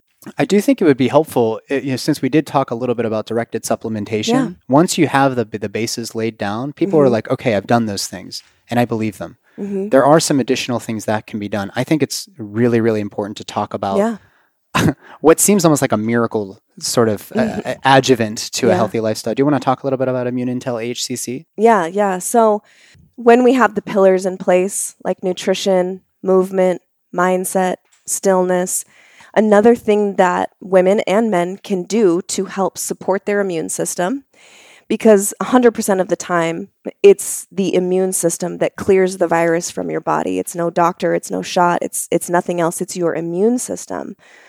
So when we ask the question, okay, how can we amplify the innate intelligence of the immune system? This is where my work with Immune Intel HCC comes in, which I've been educating on for about 5 years now, close to 6 years now. And what it is, so AHCC stands for Active Hexose Correlated Compound, and it's a patented mushroom product that comes from the mycelia of shiitake mushrooms. So they take the mycelia, these Japanese researchers in the late 80s, really, they got the patent on this manufacturing process. It's very unique. It's not just like eating a bunch of shiitake mushrooms. It goes through this very in-depth manufacturing process, this culturing process. And what they found was it was so powerful for the immune system. In early research, it was cancer and liver disease. And they were just seeing like amazing results from this mushroom-based product that, by the way, had 0 negative side effects. We know the power, all of us here, we know the power of medicinal mushrooms and that they are very synergistic with the human body. And so with 0 negative side effects and an effectiveness equal to that of any pharmaceutical out there, not only that, but the highest quality standards of manufacturing out there equal to that of any pharmaceutical. It's also a source of nutrition. Right. A pharmaceutical isn't. Right. Yeah. And one of the main differences is that we know that mushrooms, they are immune modulators. So they're not necessarily just boosting the immune system. They're actually able to go in and sort of act like naturopathic doctors in a way. They have this adaptogenic nature where they can adjust and balance and start to normalize the immune system. So we see AHCC really helpful for people with something like cancer or liver disease or HPV, but it's also very helpful for someone with autoimmune, with an autoimmune condition, because again, it has this normalizing effect. So when we talk about Immune Intel HCC in regard to HPV, there's been quite a few different studies. They started in vitro in the lab, and then they moved to a mouse model, and then they've had a few human clinical trials. And the research that's coming out of there is just astounding. So the latest study was a double-blinded, placebo-controlled human study where they had 41 women finished the study, 50 were enrolled. They had 41 women, which I know is a small sample size, but you got to start somewhere, especially when you're using natural products and it's not funded by pharmaceutical company. So these women had all confirmed persistent high-risk HPV, meaning that for whatever reason, their body could not clear it for over 2 years. So these women were all confirmed. They were split into 2 groups, the experimental group and a true placebo, a group that was just an inert pill, placebo. And they gave these women 3 grams of HCC per day for 6 months. What they saw in the treatment group was that over 64% of women were cleared of their persistent HPV in 6 months or less. That is changing nothing else in their lifestyle. Right. Just adding in this medicinal mushroom product. On the flip side, the placebo group, you have to compare, okay, how many women over there cleared HPV in six months? Only 2 of the 19 women were able to clear their HPV on their own with no other intervention. So that is a very statistically significant difference between the placebo group and the treatment group with, by the way, like I said, 0 negative side effects. That 6-month time frame is kind of the average. That was the study, but some of those women might have taken, maybe 7 months or 8 months. That's just the length of the study. And then what they did with the placebo group was they said, okay, you were in the placebo group. Would you like to participate and receive, AHCC as part of your treatment? 12 more women said yes, and 50% of those women were cleared in another 6 months of using AHCC when previously they weren't able to. Yeah. So obviously this research is ongoing. It needs to be ongoing. Something that they're studying right now is how long do women need to take HCC after that first negative test? So say they test negative, woohoo, we celebrate. What's the recommended time that they should take HCC after that negative test? Because for whatever reason, the way that the virus is interacting with the body, what they do see is that there is benefit to taking it even after a negative test for maybe a few months. So that's something that they're studying right now. But so that's kind of a rundown of how this mushroom product relates to HPV. And part of my mission, part of my one love, my dream in this on earth is to tell people about HCC. I'm spreading the word. I'm seeing a huge benefit in my practice. It's been remarkable. I'm so happy that I met you. It's just great to be able to offer a truly safe supplement with no measured negative side effects. And by the way, it's not an HPV supplement. I've had women start to take this and they come back to me and they're like, "Oh my gosh, my cycle is regular now. I'm pooping better. My skin is clear. My hormones feel balanced." Herpes outbreaks. Herpes. Yeah. So this is just one indication of using HCC because, again, it's a human body supplement. It's not an HPV supplement. It just happens to work really, really well for HPV. There are a bunch of other supplements. Like during COVID, the Frontline was at the Critical Care COVID Alliance. The FLCCC had released a whole bunch of protocols that included things like honey, quercetin, vitamin C, vitamin B complex, zinc. Of course, you have to add copper to zinc. You don't want to get zinc excess induced copper deficiency. But you add all of that, and then you add ivermectin, which, by the way, Robert McCullough just came out and presented some peer-reviewed literature on how effective ivermectin was, along with curcumin, and it was nattokinase at supporting people with viral illness. But anyways, you add all of that with some melatonin and elderberry, and you have a cocktail there that can be an addition to an already healthy lifestyle, but it's not a replacement for that. Right. This is just polishing off your lifestyle so that you can be completely prepared to not only live optimally from an endocrine standpoint and an energetic standpoint, but also your immune health is going to be boosted and you're not going to have to worry about this stuff. And it's something that you can start right away. Yeah. As soon as you get a positive test, you can start taking something like HCC right away to help bolster the immune system, increase that innate magical intelligence that exists in your body already, and then adopt these other lifestyle factors, which sometimes take some time to adjust and to really receive the benefits. Sometimes it's overnight, but it's a really good option for people who truly want to start doing something today that they know is going to have a measured, demonstrable, clinically demonstrable positive benefit. Totally. Hello, everybody. Happy holidays. You know, the holidays are typically a time when we overeat or eat foods that we don't normally indulge in, and this can cause digestive upsets, bloating, skin eruptions, bags under your eyes, congestion, immune stress, brain fog, joints, aches and pains, and overall stress on our digestive system. It's all about having a good time, but I also like to enjoy holidays without having to endure the collateral damage we so often experience. Bioptimizer's Masszymes are not only very powerful digestive aids made with the most advanced enzyme technology in the world today, they can effectively break down and aid metabolism of foods that our mind loves, but our body may not love so much. Support your digestion this holiday with Bioptimizer's Masszymes and support your wallet with a special discount for Living 4D listeners. Go to Masszymes.com. That's MASSZYMES.com/Paul10, lowercase Paul 10, and use the promo code lowercase Paul 10 to save 10% on a bottle of Masszymes. Purchase more than one bottle or subscribe to monthly auto ship and save even more. Once again, to get your Masszymes, go to Masszymes.com/Paul10 with the code Paul10. With Masszymes, you can have fun on your holidays and beyond and know that you're supporting your body too. Enjoy.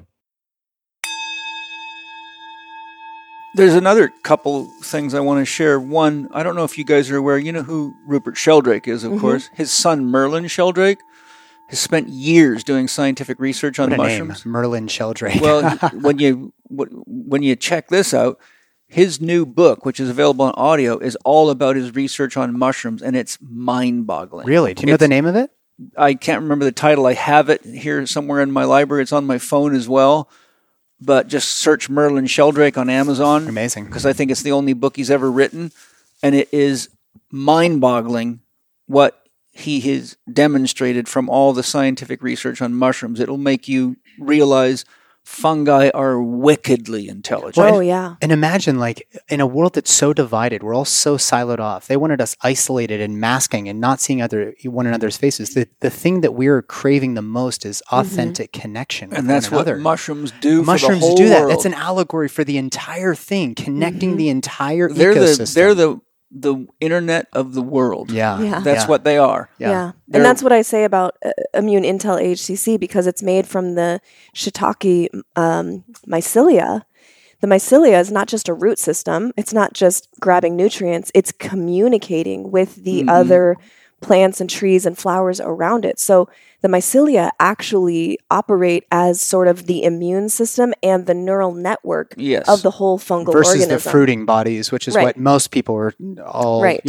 excited about. But there's which have their own benefits. totally. But this is truly one of a kind. I call it the mushroom unicorn because there's a lot of diluted myceliated grain products out there, and that's a whole nother podcast.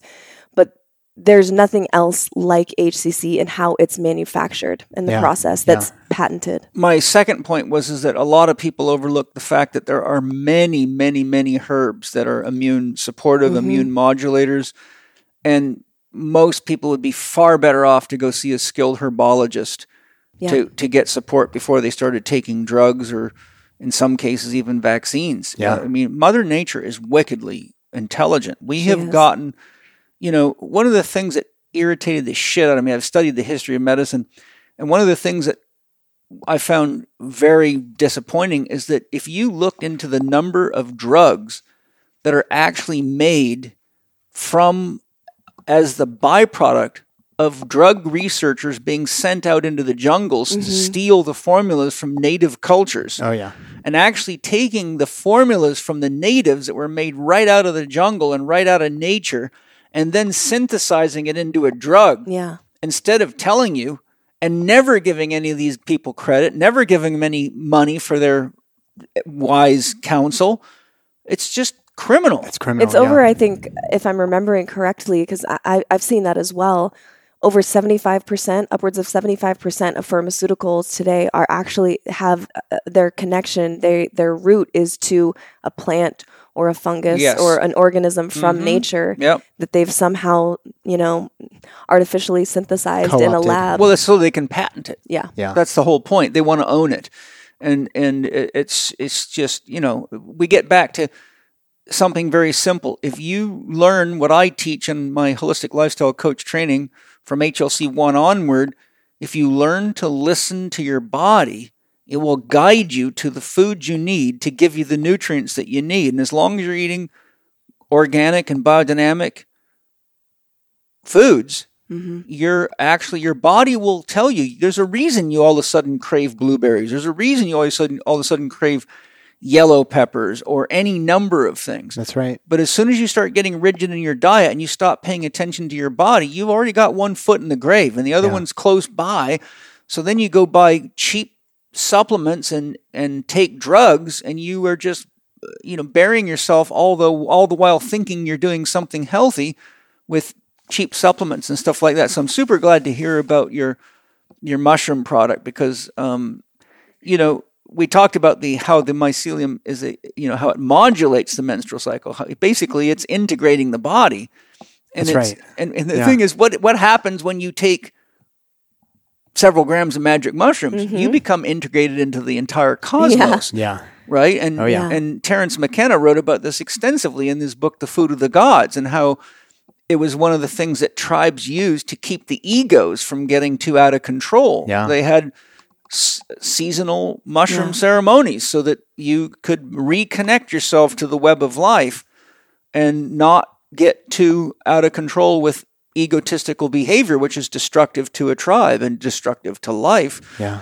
And so there's a lot of beauty in that, and I'm super glad to hear about that, and I'm glad I know about it now because now I know where I can send people to whenever they come across. Is there other things that would be good for outside of HPV type stuff? Yeah, so it's currently the most clinically researched specialty immune supplement in the world. Most of the research is around cancer and liver disease. That's where it started, where they were like, oh my gosh, there's something here. For instance, there was a study where it's actually in this book here. This is a really great book for anyone that wants to learn more about AHCC, called AHCC, The Medical Breakthrough in Natural Immunotherapy by Dr. Fred Pescatore, who I have had on my podcast. He was the first doctor in the United States to start using AHCC, and where he started was his most aggressive in the patients who were not responding to any other treatment with liver disease. He didn't have any answers for them, and nothing was working. So he started implementing HCC into his practice, and then he wrote this book. One of the studies revolves around cancer.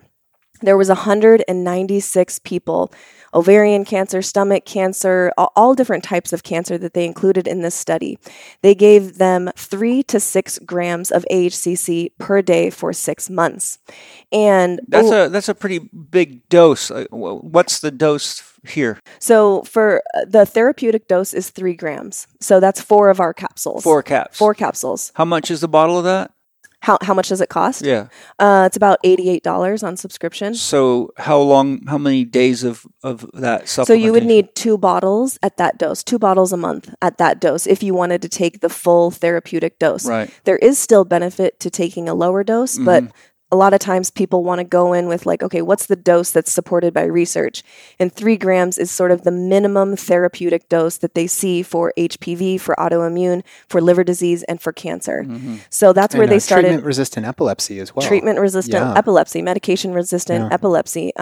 So in this study, 196 patients had basically cancer to the point where they had no other options. Surgery wasn't going to fix it. Chemo was doing nothing for them.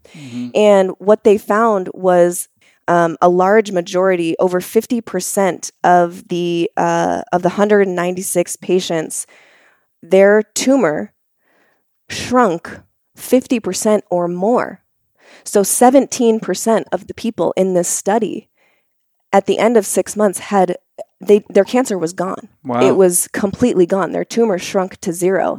I can show you the exact study in here, but that's just one of many in this book. There's literally hundreds of studies in this book related to cancer. Well, it seems to me this would be something a person would want to take as a prophylactic, like it's a general health supplement. I do. I take 2 capsules every single day. Nathan takes it. Chase takes it as well. So what it's doing is it's amplifying the innate immune intelligence. That's why we called it immune intel.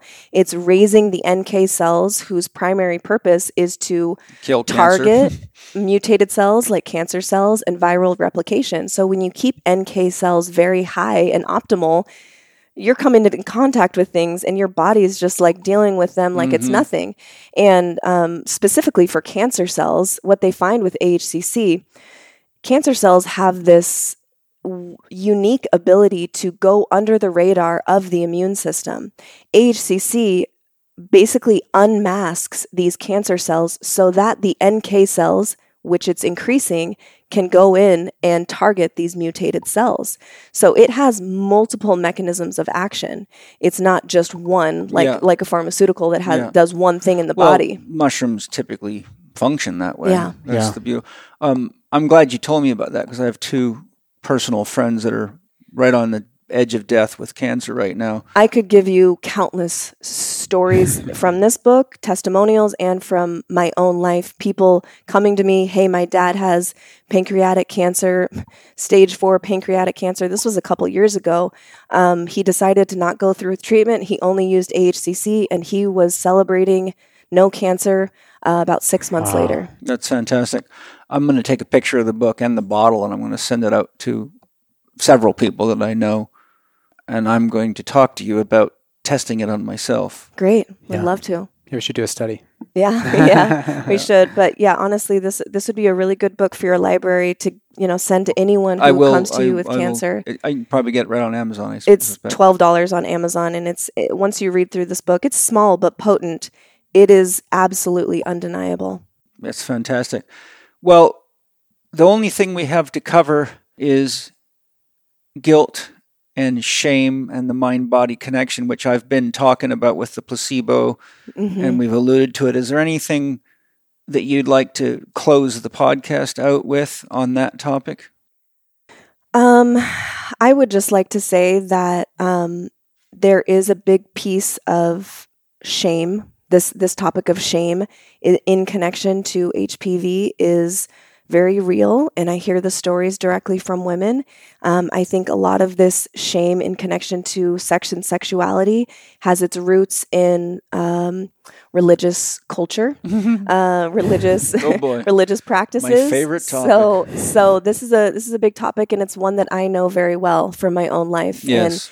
And I won't go deep into my story, but I'll just say I carried shame in my body for years, and I was able, through my life and through working with people like Paul and really investing in my own inner world health, I was able to release that.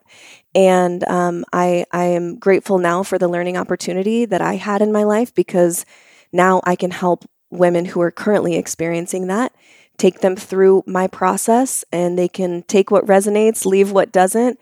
But this is a huge piece of the conversation. And unfortunately, because there is no, which we haven't mentioned yet, there is no FDA-approved simple test for men to get HPV tested, Right. to get screened. So the burden of diagnosis lies on the woman, unfortunately. So she is the one, unless a man has one of the low-risk strains, which, are more tied to benign growths and genital warts. But if she's got a high-risk strain, it's on her shoulders. Yeah. And a lot of women feel very isolated. And I hear words like, I feel gross, I feel so dirty, I don't want to tell anyone, I don't want to date, I was shamed by my gynecologist. Like, it's honestly very heartbreaking for me to hear. I just want to reach through my phone and give these women a hug, because I know how they feel. I know what that feeling feels like. I know what the frequency of shame feels like. And I just want to give encouragement that it's not going to serve you. And there's so many other helpful, productive emotions and things to experience. Shame is not helpful in the long run. It can help us to reflect in the short term, in that invitation to evaluate our lifestyle, but it is not helpful long term. And it only degrades your sense of self and your relationship to self if you're carrying it for years. Yeah. Well, So shame simply equates to I don't love myself. And the problem is if you have shame about your sex organs, you withdraw your spirit from your sex organs, and that opens the door wide for a long list of negative effects. If you, for example, listen to my podcast and my series, Are You Possessed, with Kedrich Olson, the first thing that happens when you withdraw your spirit from any part of your body, you're very susceptible to entity possession right there. Yeah. And then the environment there is psychologically unhealthy, which produces biological reactions that mirror that psychic energy. And, I think when it comes to shame, the question that I always people to ask themselves deeply and honestly, is it really true? You see, shame is always based on a prior belief. God won't love me if I sin because.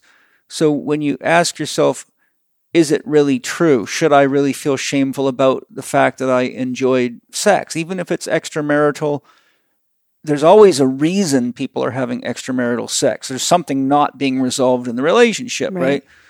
So what it is, it's a search for love. Yeah. And some people don't have the relational skills or feel safe in talking, but there's a lot of complexities. I mean, I've been dealing with these issues in patients for my whole career. So what I'm saying is you have to ask the question, is it really true that I should feel shameful for this? And if the person says yes, I say, okay, why do you believe that? It almost always goes back to some passage in the Bible. And then I say, is that really true? And they often say yes. They say, how do you know it's true? Because someone else told you that. That's Yeah. all. That's all you know. Because you've been learning it your entire life. You've just got programmed behavior. Yep. And I say, well, let's remember, God is unconditional love. So you don't get shame from God. You get shame from a belief system. Mm-hmm. So the first thing you got to do whenever you're in a state of shame is say, is this true, or is it a product of a belief system? And are there other people who have done the same things that I have, but for some reason do not feel shameful about it? And what is the belief system that sets them free? Yeah. And I'm not talking about lying to yourself. I'm not talking about just making shit up to free yourself. I'm saying this is where we have to be really honestly centered in ourselves and look deeply into the belief systems and look at the people that are also living that belief system and see what it's doing for them. As I told both of you before we started the podcast, of the probably 30 to 40 women in my career that have come to me with cancer of either the cervix or the ovaries, every single one of them was raised Catholic. Mm. Every single one. It got to the point where when my assistant would do the intake paperwork and come, so here's your new client, and oh, by the way, she's got cancer of the cervix or cancer of the ovaries, or or even men with cancer of the testicles or any of the sex organs, I always would say, let me guess, Catholic. Yes. Wow. And so what's the point? That belief system does not produce healthy relationships with ourselves, and it's a very body antagonistic belief system. It's a world antagonistic belief system. It's a women antagonistic belief system right down the pipe. Yeah. And that's the whole of Christianity. And also this runs through the Abrahamic religions with like fire. So sometimes these are opportunities to really ask yourself, is the myth that I'm living healthy for me? Yeah. And, if your relationship with God has the qualities of an abusive relationship, right? If you read the God of the Bible and say, if I was married to that man, would it be a healthy relationship? Well, anybody that says yes has got a very deep psychological problem. Yeah. And so the point that I'm making as a very experienced therapist, these are invitations to go to your heart and say, if God is unconditional love and God ultimately wants to live, love, grow, and evolve and self-realize, which is what we're all doing, when is my shame becoming destructive and therefore giving me more problems? And when is it actually helping me become more aware of the need for a potential upgrade? And where is it also helping me see where maybe I've made choices that were inferior, but know that we all do that. And when we recognize that, that's called growth. And we go out and live more true to our heart, more true to our family, our friends, our lovers. Yeah. And then shame actually becomes powerfully helpful. Yeah, it can be really supportive to the accumulation of wisdom throughout your life that then hopefully will make your life better as you go on. Look, you cannot acquire wisdom without experience and making mistakes. It's impossible. Yeah. So if we don't have experience, we're not alive. And if we don't make a mistake, then we're either not human or we're not paying attention to reality. I mean, I've made a million mistakes. I mean, I remember, most of us have heard the story, but somebody asked Thomas Edison, how many tries did it take you to make a light bulb? 10,000. He said, my God, the interviewer said, my God, how did you keep going with all these mistakes? He says, I just knew I was getting one step closer with every one of them, and I kept going till I got it. Yeah. And so I think we all have to have some empathy and compassion. Life is very complicated. Yeah. People are very complicated. Yeah. And we're going to make mistakes. And love is very powerful. Love does not have rules. I'm sorry. I mean, I've met people that were having extramarital sex the day they got married. It's this love is very, very, very powerful stuff. And it takes a lot of life experience to learn how to manage love. I think sometimes we have to realize that our body is the altar of worship within which we reside. Mm-hmm. And if shame is tainting the altar, then it's not healthy. Right. Right? If you take shame and call it shit, would you like it if someone put shit all over your prayer altar? No. No. So we have to, make sure shame doesn't turn into shit in our altar and really grow into a deeper, healthier relationship with our soul, which is God within us.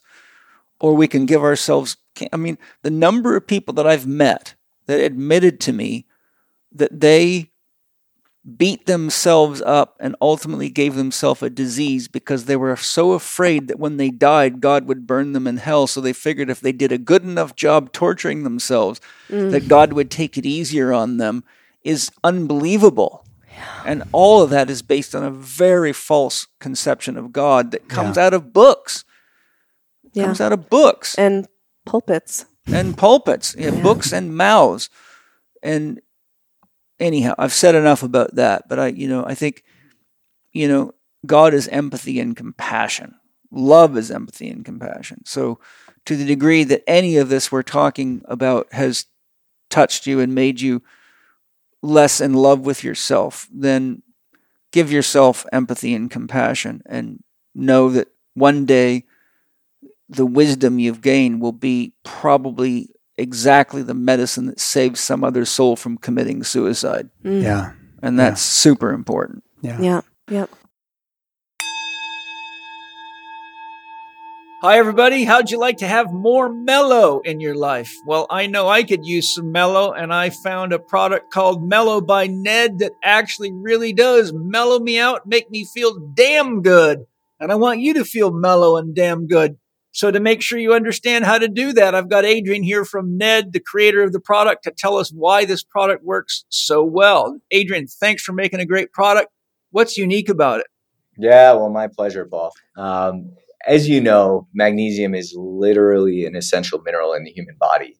It's the fourth most abundant mineral in the body, and it regulates over 300 critical functions, including our mood, our cardiovascular system, our cognitive function, our sleep, and generally just helping us perform. Meanwhile, according to WHO, nearly 75% of us don't get our recommended daily value of magnesium. And this is due to it being stripped from our food supply, thanks to monoculture and overprocessing of foods. So what that means is if our grandparents ate a carrot in 1940, they would have had 4 times as much magnesium as we get today. So that's why we got together with our expert team of scientists and formulators to craft the ultimate magnesium supplement that is highly efficacious, approachable, and super tasty.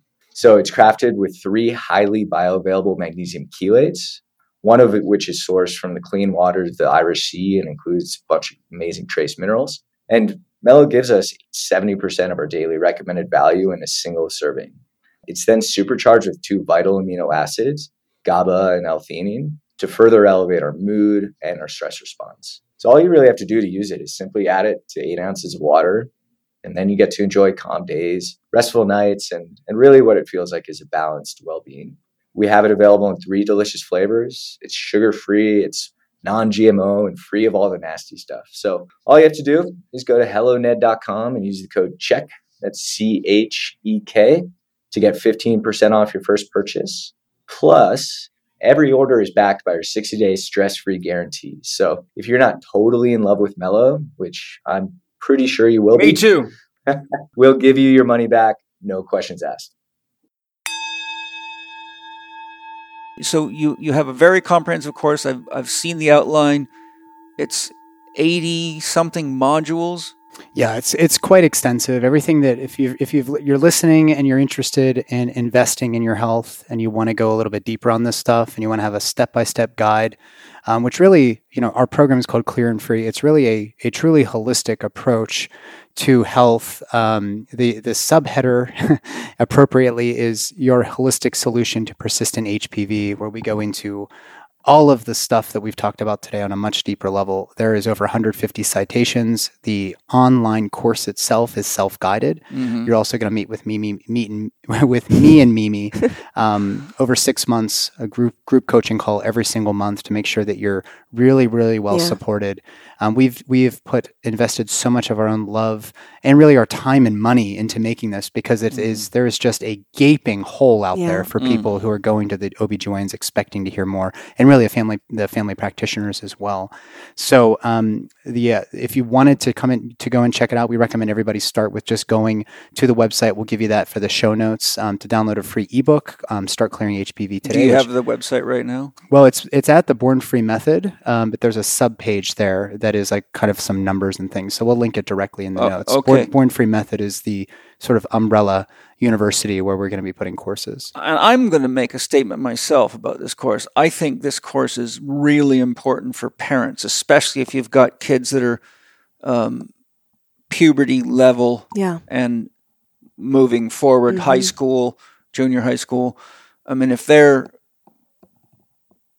ready to explore sex, even if you think they're not, they're probably more ready than you think you are. I mean, my mother had me at age 16, and I doubt my grandfather had sat her down for a sex education class.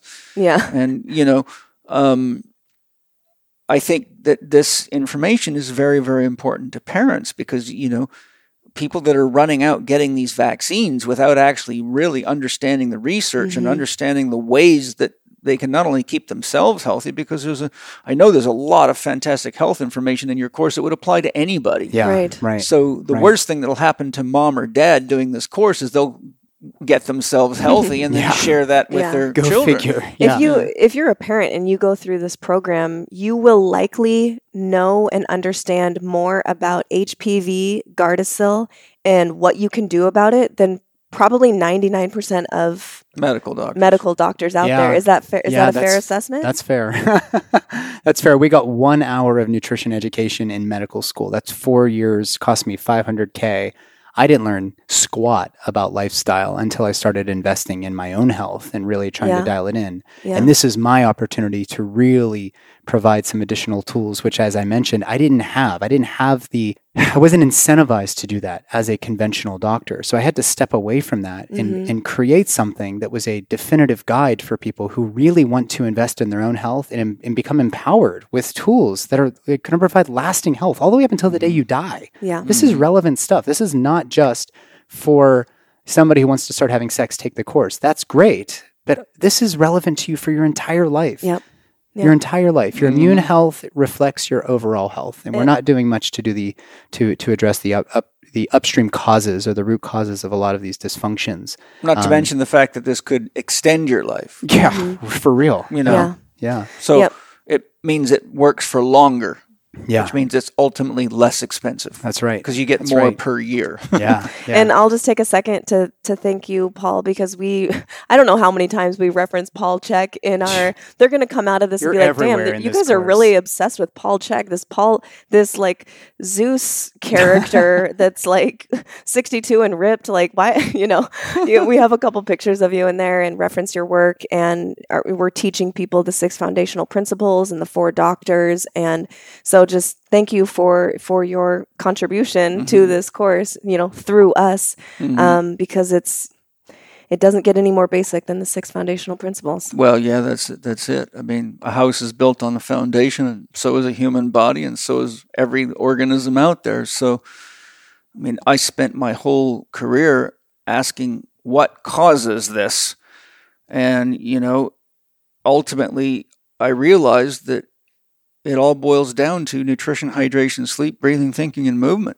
Yeah. And 4 doctors, Dr. Happiness, Dr. Diet, Dr. Quiet, and Dr. Movement. There's no such thing as a healthy 3-doctor person. Right. Yep. Right. There's no such thing as a healthy person that's got 5 foundation principles. Yeah. Any one of them can get you in trouble if you're not aware of it and using it. And so, as a therapist, I always ask the question, what is it that I can do to help people, regardless of age, sex, sport? What is the foundation that has to be in place to heal from surgery, to heal from orthopedic illnesses, cancers, diseases. And what shocked me as I researched and practiced is that hardly anybody ever gets taught these things. Yeah. They're running and they're getting piles of pills and surgeries and vaccines, and nobody's actually taught them how to be healthy. And the problem is what surgery is an invasive injury. Yeah. Vaccines can be invasive injuries and toxic. My point is a lot, and even the vitamin industry is full of toxins and poisons. So, it really goes back right to the soil and right back to nature. And when you're spending all your money on all this shit, you're funding the destruction of nature, which is another big problem because there's the echo. That's the environment. So I ultimately felt the best thing I can do for people is with the CHEK Institute is develop an institute that teaches people the foundation of health, because once you have that in place, your chances of illness, injury, disease, and premature death are greatly reduced because it takes life to sustain life. Yeah. And if you don't know how to cultivate life and life force, then you're cultivating death and death force. Yeah. And death is a grim reaper. It does not play favorites. You either do what it takes to create life and health, or you pay the price. Yeah. And the funny thing is, the more you support life, the more alive you are, the easier it is for you to feel love, and the more inspiration and motivation to share it with everybody else you have, because you cannot stop life from wanting to promote life. Right. Yeah. It inspires you to want to reach out and help people. And one of the problems we have in the world is people have gotten so unhealthy that their whole conscious awareness is turned back into themselves as a survival mechanism. So what we get is the disease of I-oriented living and not sharing. So, I'm grateful that you guys learn from that and use it in your lives and share it, because that's really the whole point of my life is to do that. Because if I didn't do that, then I would know that I wasn't healthy. Yeah. Isn't that a paradox? Yeah. And the fact that you're here means you're healthy. You have more life force and more love in you than you need for yourself. And then the weight of knowledge is real. When you understand and can see what's missing, if you don't do something about it, it hurts. Yeah. Yeah. Literally, the weight of knowledge can kill a person. Yeah. That's why the hermit always comes down the mountain. The hermit can't stay there levitating on his own. He has to teach everyone else how to do it. Yeah. So lots of love to all of you guys. There is, I see you've got a discount. Is that for the Living 4D listeners? Yeah. Yeah. So we will have a discount. We can just make it CHEK if you want. Yeah. Check 10, I think, is what Penny CHEK said. 10. Yeah. Okay. CHEK So 10. CHEK 10 will get you 10% off of the course. That's CHEK in case you're new to my podcast. And yeah, we'll have all of the links ready to go in the show notes for you guys. But also, you can always reach out to Nathan and I. Yeah. If I can be so bold to send people your way to your Instagram or Nathan to your Riley, email. OBGYN, or Nathan at bornfreemethod.com is a great way to reach me. And my Instagram is Mimi_the medicine without an E on the end. We're talking about a different type of medicine. And I answer all of my own DMs. I take pride in that, and I'm happy to talk to anyone. That's a lot of love right there, baby. Yeah, baby. All right. Well, thank you guys for listening. I hope even the men in the group stuck with it to get educated. And I'm grateful we could share this with you. I'm very excited about the Immune Intel AHCC. I'm going to leverage Mimi with hugs, kisses, and whatever else to let me test that. Oh, yes. So I will also say, last note here, every person that comes into our program receives their first bottle of Immune Intel completely free. Awesome. So you get 10% for being a Living 4D listener, and you get a bottle of Intel AHCC, which is, you said, $88 value Yeah. for free. And lo and behold, it might help you get even healthier. Absolutely. So that's commitment. Thanks to my sponsors for all your love and support and amazing products and helping make the world a better place. Thanks to all of you for buying anything from the sponsors. It gives me a little commission to support the podcast so I can keep taking time out of my day to hang out with beautiful people that are here to help you. And I look forward to sharing something very exciting and interesting with you just 1 week from now. Every Tuesday, it's magic. Open up your phone and get something useful. Lots of love. Bye-bye. Thank you for listening to Living 4D with Paul Chek and today's guests, Dr. Nathan Riley and Mimi Lindquist. You can get 10% off Nathan and Mimi's new course, Clear and Free, Your Holistic Solution to Persistent HPV, by going to clearhpv.com/check. No promo code is needed. Just go to clearhpv.com/CHEK. You can connect with Mimi on Instagram at Mimi_the_medicine. That's Mimi_the MEDICIN. And with Nathan at Nathan Riley OBGYN on Instagram and Nathan Riley MD on Twitter. You can listen to Mimi's podcast, The Medicine Podcast, or Nathan's podcast, The Holistic OBGYN Podcast, on all major podcast platforms. Connect with Paul on Instagram, TikTok, and Threads at paul.check, on Twitter at paulcheck, or on his YouTube podcast channel, youtube.com/living4D with Paul Chek. Watch more on Paul's blog at paulchecksblog.com or visit the Chek Institute site at chekinstitute.com to find Paul's e-learning courses, advanced training programs, and to learn more about the Chek Academy. You can read the show notes and find links to the resources mentioned in this episode at chekinstitute.com/podcast. This podcast would not be possible without the support of our premier sponsors, Bioptimizers, Organifi, and Paleo Valley, our podcast sponsors, Ned and Wild Pastures, and our preferred product sponsor, Peak Life. Please show your appreciation by taking advantage of their special discounts for listeners. The links are in the show notes.